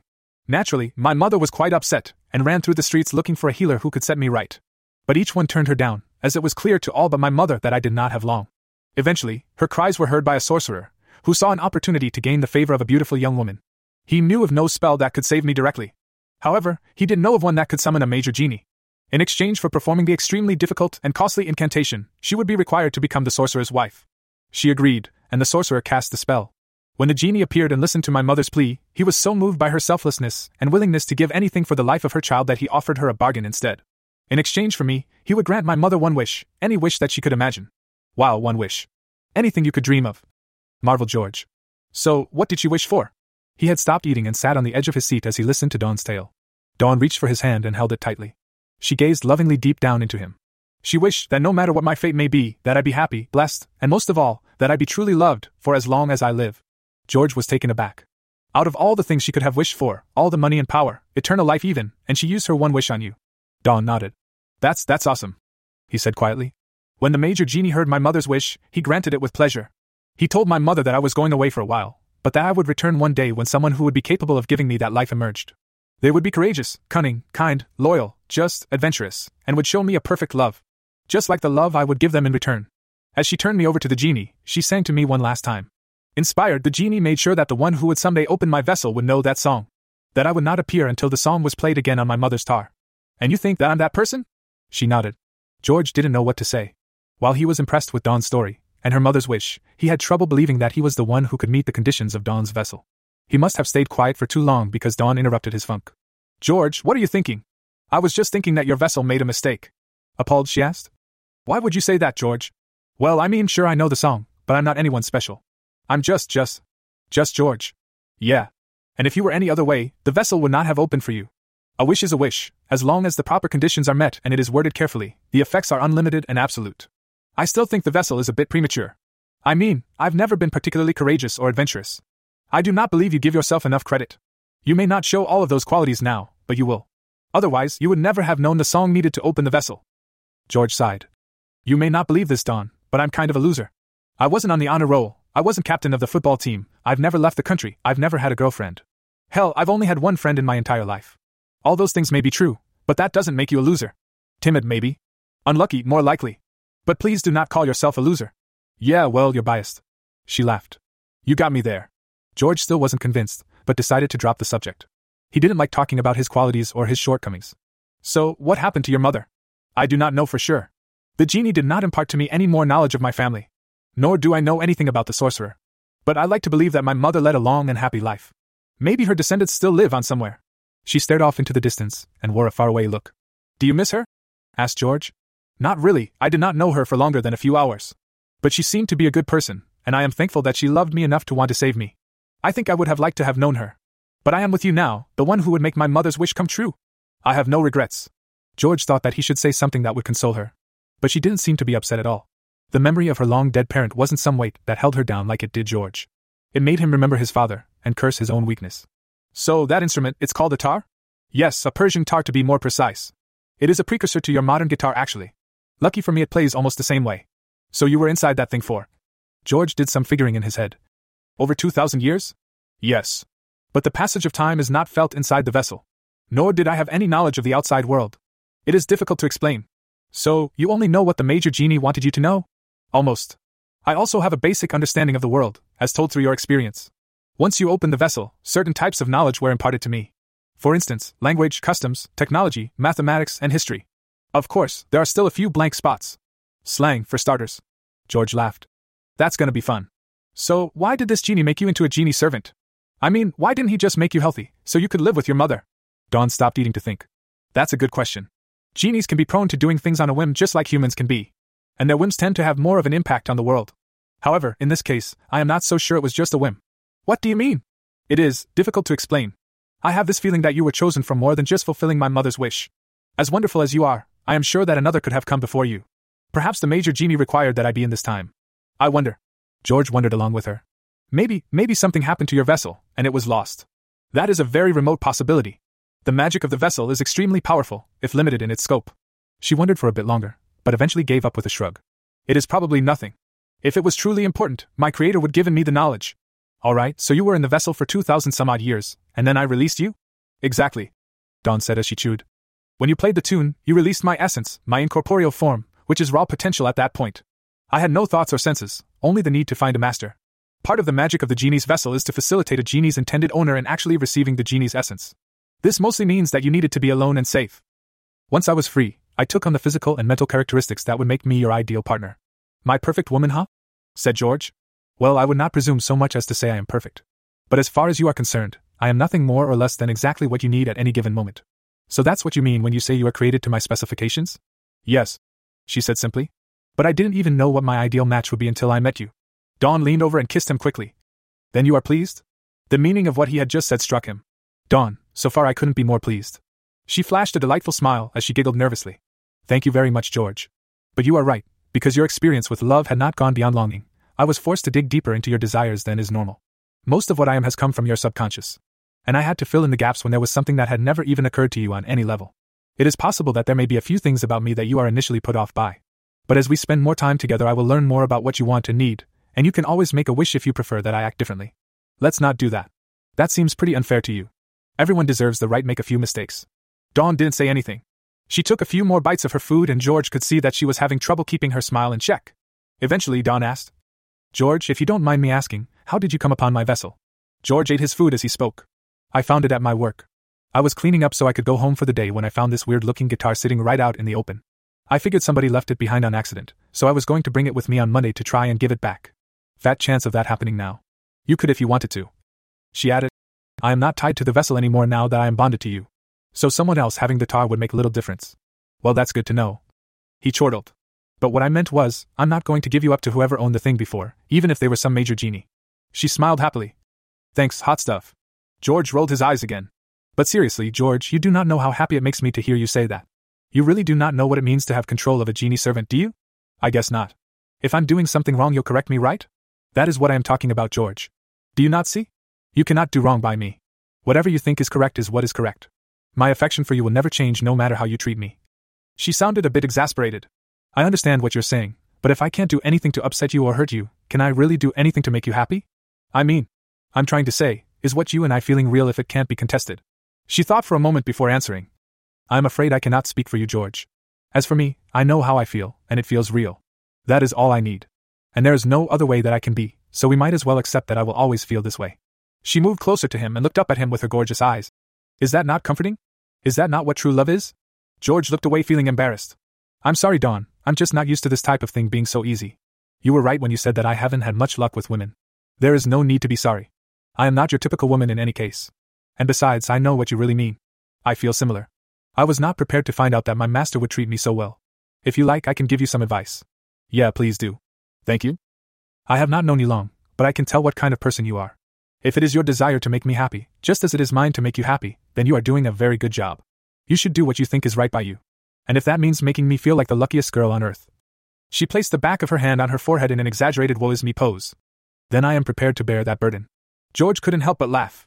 And George, remember that we've known each other less than 24 hours. Many of these questions will be sorted out in time. She smiled and finished eating her food. This was really great, by the way. Thank you very much for lunch. She hugged him again. You helped. What do you think you want to do for dinner? I do not know. She thought out loud. There is so much I have not even tasted. I think I might have an idea. My mom has an account with a local sandwich shop that delivers. She often gets food for me and my sisters from there and charges her account. I know the owner, he won't mind if I use the account too. Does that sound good? That sounds great. Do they have any fruit? Asked Dawn excitedly. Yeah, they actually make really great smoothies there. I bet they even have one with apples, oranges, and grapes. Sans peels and cores, of course. Ooh, you said that with great significance. She said. She smiled wryly as she pointed a finger at him. I'm just saying. Laughed George. Okay, I'll go order for us. He called the sandwich shop and ordered 4 different kinds of sandwiches, 2 large soups, a smoothie for each of them, and some bread for dipping. He wanted to have a large enough spread so that she could try lots of different things. He thought about how strange it was to enjoy himself so much. Even mundane actions like eating seemed like an adventure around her. Everything felt new and exciting. He hadn't felt so alive since he was a child. George returned to the kitchen to find Dawn still sitting in her chair. Something was different about her, though. She was facing him, her perfectly shaped thighs clamped together. Her back arched, and she thrust her breasts forward. George could see a bit more cleavage peeking through the top of her oversized dress shirt. She held on to the bottom of her chair with her arms rigid at her sides. She looked at him innocently and seductively. George, I am still hungry. She purred. Oh, I think there is still a few grapes around here somewhere. I was thinking more along the lines of something meaty. Oh? Yes, something nice and long that I can taste for a while. Something that I could wrap my lips around and feel sliding over my tongue. Something warm and hard, with a gooey center. Do you have anything like that for me? George gulped and stepped towards her. Her innuendo was so thick that even he could pick up on it. He was still nervous, but his cock became hard almost instantly. Oh, it looks like you just might. Do you think I could have a little taste? Just a little? Please? She licked her lips lightly. George was so suddenly horny that he wanted to just rip her clothes off and take her over the kitchen table. He thought she looked so cute and sexy. But he restrained himself. He wanted to see where this encounter was going. Well, he said. I suppose. But only because you asked so nicely. He strode forward until he was standing over her thighs and pulled his pants down just enough to let his cock out. It pointed directly at her pretty face. She beamed at him. Thank you, George. If I behave myself, do you think I could have another little taste later? We'll see. You show me how much of a good girl you can be and I'll consider it. For you, George, I can be the best girl. She leaned forward and wrapped her succulent lips around the head of his cock. She wasted no time and slid all the way down his shaft, sucking and slurping obscenely as she wetted his length. Like the blowjob she had given him the previous night, she didn't use her hands. Her arms remained rigid as she gripped the bottom of her chair. But unlike the first, this was much more messy and vigorous. MMPH, were the sounds she made in her cute, breathy, muffled voice. She bobbed up and down quickly and sloppily. Drops of saliva and precum mixed together before dripping down on the front of her shirt, then down into her cleavage. Ugh, hey Dawn, you are going to ruin my shirt like that. Thoihorth. Was all she could manage with his big cock down her throat. Without moving her hands, the buttons of her shirt unfastened themselves one by one until her beautiful tits were exposed. George reached down and ran his large fingers through her hair and held it back so he could watch his cock slide all the way in, and then all the way out again as her tits bounced wildly. The visual was quickly pushing him over the edge, and he grunted in ecstasy. She must have known how close he was, because she slowed down and held just the head in her mouth until he came back down. Then she returned to her exuberant blowjob. George desperately tried to think of ways to prolong the experience. Suddenly he had an idea.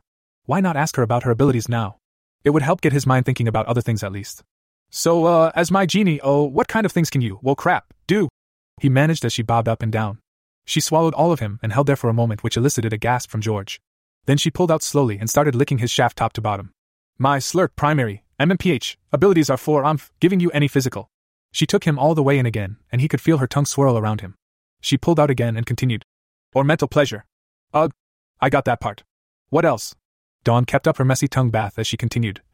I can change your slurp appearance as well as my own slurp to anything you like. MMPH. She moaned as she took his head and swirled her tongue around it again. I can also, slurp, facilitate sex with any other person, MMPH, that you desire. Okay, ugh, can I wish that you feel what I'm feeling right now? Her eyes went wide. Do it. Holy shit. Suddenly, Dawn started to squirm and quiver as she worked his cock harder and faster. She moaned loudly and uncontrollably as she could feel what it felt like to give herself a blowjob. George realized this might not have been such a good idea because now nobody was in control to bring them down. He thought quickly. Wait, tell me what else you can do. Neither of us can come until you tell me everything. He said this just in time because he could feel himself about to blow. Now they were both trapped just before the point of no return. The pleasure was intense and made George's head foggy. Dawn groaned in frustration as she sucked him hard in a vain attempt to get herself off. Finally, she pulled away and went back to licking him. I can, MMPH, create fictional scenarios, MMPH, without limit. I can read, slurp minds. I have, MMPH, abilities for blending into my, environment. MMPH. I could suck your big beautiful cock forever. She lost control of herself for a moment. She was panting and sweating, and she screamed with George's cock in her mouth. Her eyes watered. When she regained some semblance of control over herself, she continued. I can slow down time. I can protect you from harm, slurp. I can keep you young until we die. I can do anything. Just let me feel you come down my throat. Please. The two finally exploded as their climax overtook them. George pulled her head all the way down his cock and held her there. Dawn, with her arms still rigid at her sides, cried out in muffled pleasure. Long ropes of his cum drained into her, and she gulped it down gladly. George could see her tummy contract and shake as her own orgasm crashed through her. As his cock softened, George backed away slowly. Inch after inch of his cock slid out of her warm, wet mouth. The head popped free and Dawn gasped for breath. Wow, she breathed. I am really good. They both laughed as they tried to catch their breath. George said, let's keep that wish going from now on. Whenever you make me feel any sort of pleasure, you feel it too. Will that work? He felt the tingling again. Yes, George, and thank you for that. I really loved giving you blowjobs before. But now I think I am really going to love it. The magical washcloth appeared once more, and she cleaned both of them slowly and deliberately. She gave his flaccid cock a sweet little kiss before putting it away. Bye-bye, Hot Stuff Jr., I will see you soon, she said in a sing-song voice. He laughed again. He had never laughed so much in one day. Where did that come from? I mean, I'm not complaining at all. It was incredible, but I didn't even wish for that. You are not the only one who desires, George. I wanted to thank you properly for being such a kind and generous master. And I realized it had been almost an hour since I had your cock in me, so I decided to show a little initiative. Part of my makeup suggests that you would like your woman to show some initiative from time to time. George knelt down between her sexy legs and rested his hands on her thighs. He leaned in and kissed her flat stomach. That's true, but you didn't have to give me a blowjob to thank me. Oh, but I wanted to, George. I really love sucking your cock. If you would let me, I would be fucking your brains out all day long. Oh, sorry, I got a little carried away. Please excuse my vulgarity. George reached up and massaged her tits. Dawn moaned in response. You know, you tried to look innocent, but you are really a dirty girl. I am sorry, George. I just cannot help it. I want to be good, really. But when you touch me like that, you make me so wet. Her shirt had fallen almost completely off and it hung uselessly around her elbows while she ran her fingers through George's hair. Wow, you are really sensitive there, huh? He said as he pinched her nipples. Uh-huh, she moaned. I will admit that I was surprised to see how large my breasts were when I first materialized. But I like them, and I really like the way you like them. Dawn leaned her head back and moaned as George took one in his mouth. Oh, George, please fuck me again. You are driving me wild. I'll do you one better. I wish to, how did you put it, fuck your brains out. Her eyes flashed gold, and the tingle returned. She gasped and began to tremble. Oh yes, George. Take me to paradise with your big thick cock. He became hard instantly. Even though he had just come, he felt totally rejuvenated. George reached underneath her legs and picked her up off of her chair. He then wiped the dishes off the kitchen table in one swoop of his arm, letting them crash to the floor. He laid Dawn on top of it and ripped her boxer shorts off. He was on fire.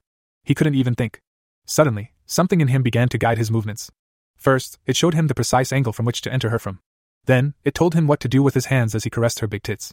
Finally, it revealed what his lips were for, and he kissed her passionately before moving down to suck on her nipples. Dawn cried out again and again as she could feel the pleasure she was giving George as well as her own. The invisible guide controlled George like it was training him how to make love to Dawn. Everything it showed him was exactly what he needed to do to bring Dawn closer to a climax. And climax she did. She screamed as her whole body quaked with the waves of her orgasm. George felt her pussy contract and moisten even further. But George wasn't done. The guide told him to flip her over and take her from behind. He obeyed unconsciously. His only thoughts were of admiration for Dawn's incredible body, and the sweet wordless moans and screams she made. He reached forward and took hold of her silky golden brown hair, gripping it tightly. Dawn could do nothing but brace herself as George held her off the floor and ground his cock into her, stimulating every part of her exactly as she needed it. His hands held onto her hips and ass, and massaged her as she came again, this time even harder than the first. Dawn looked back at George with a delirious look and tried to string some sort of sentence together. But all she could muster were the beginnings of a few words that didn't make sense to George. A few tears had escaped her beautiful lust-filled eyes. But George was still not finished. He was close to his own orgasm, and the invisible guide prodded him toward one last position. George picked her up carefully and brought her over to the living room couch. He laid down face up and held her so that she was facing away from him. He then lifted her up and lowered her onto his pole.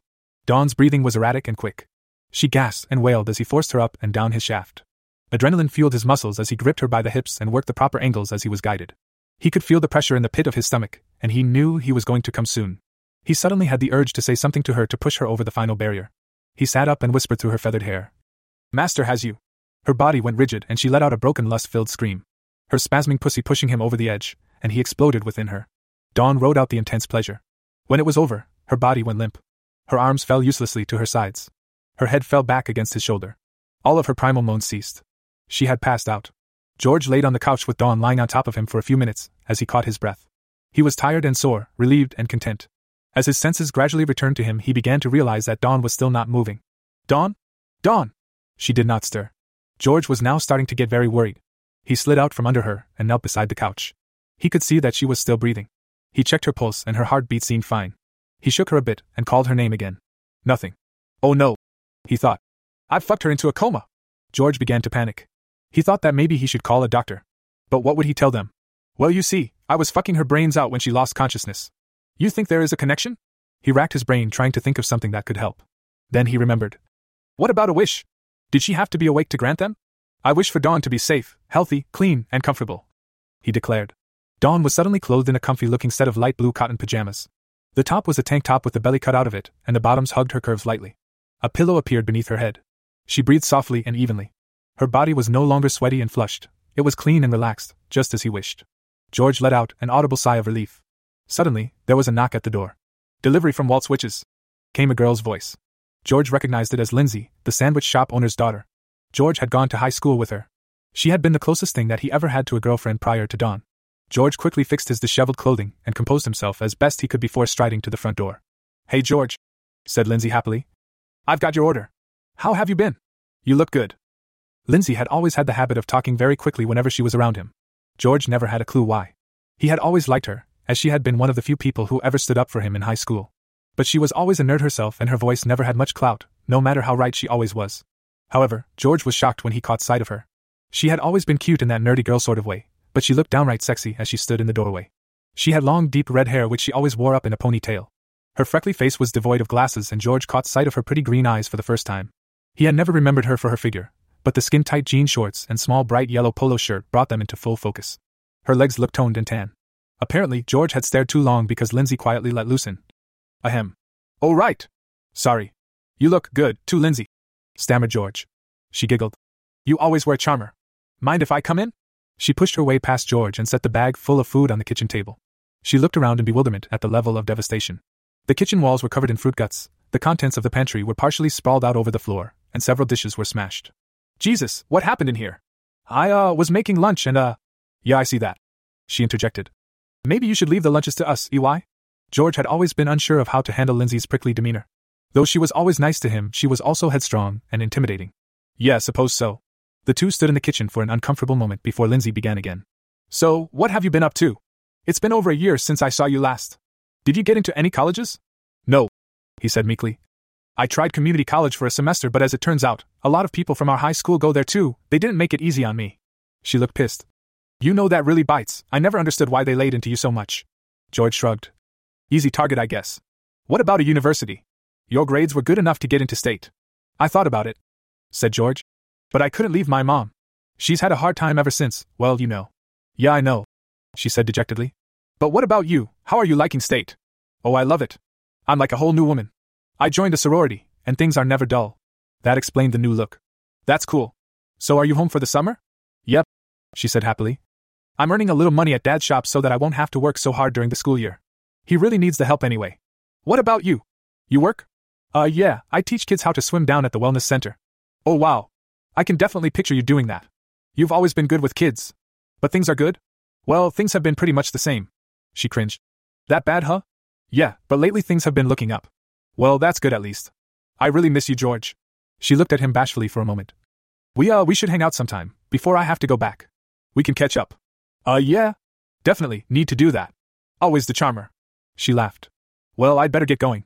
The shop doesn't really get anything done unless I'm there." She started to walk back towards the door, but stopped when she noticed Dawn sleeping soundly on the couch. Oh, what's with Sleeping Beauty? George suddenly felt like this might not end well. Oh, that's Dawn, my girlfriend. She looked at him in shock. You have a girlfriend? She dragged out. Yeah, I think so. Uh-huh, and where did you find her? She's hot, admitted Lindsay reluctantly.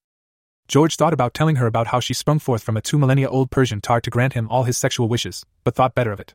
Actually, she sort of found me. Oh, well, that's great. Good for you, George, she said unconvincingly. Well, I'll call you. Yeah, definitely. Bye, she said. She moved for the door rapidly and let herself out. George couldn't help but feel relieved. Normally he would have been glad to see Lindsay, but he was too focused on Dawn to really give her the attention she deserved. He looked over to where Dawn was sleeping with the hope that she would be awake. But she lay there blissfully. He decided that he would let her rest when he noticed the mess Lindsay had pointed out to him. He wandered around the kitchen and cleaned up as best he could while Dawn slept. After a short while, however, George became very lonely again. He kept shooting glances at the couch hoping to see Dawn stir, but she didn't. With his heart definitely not into the cleaning, he walked back over to Dawn and sat on the floor next to the couch.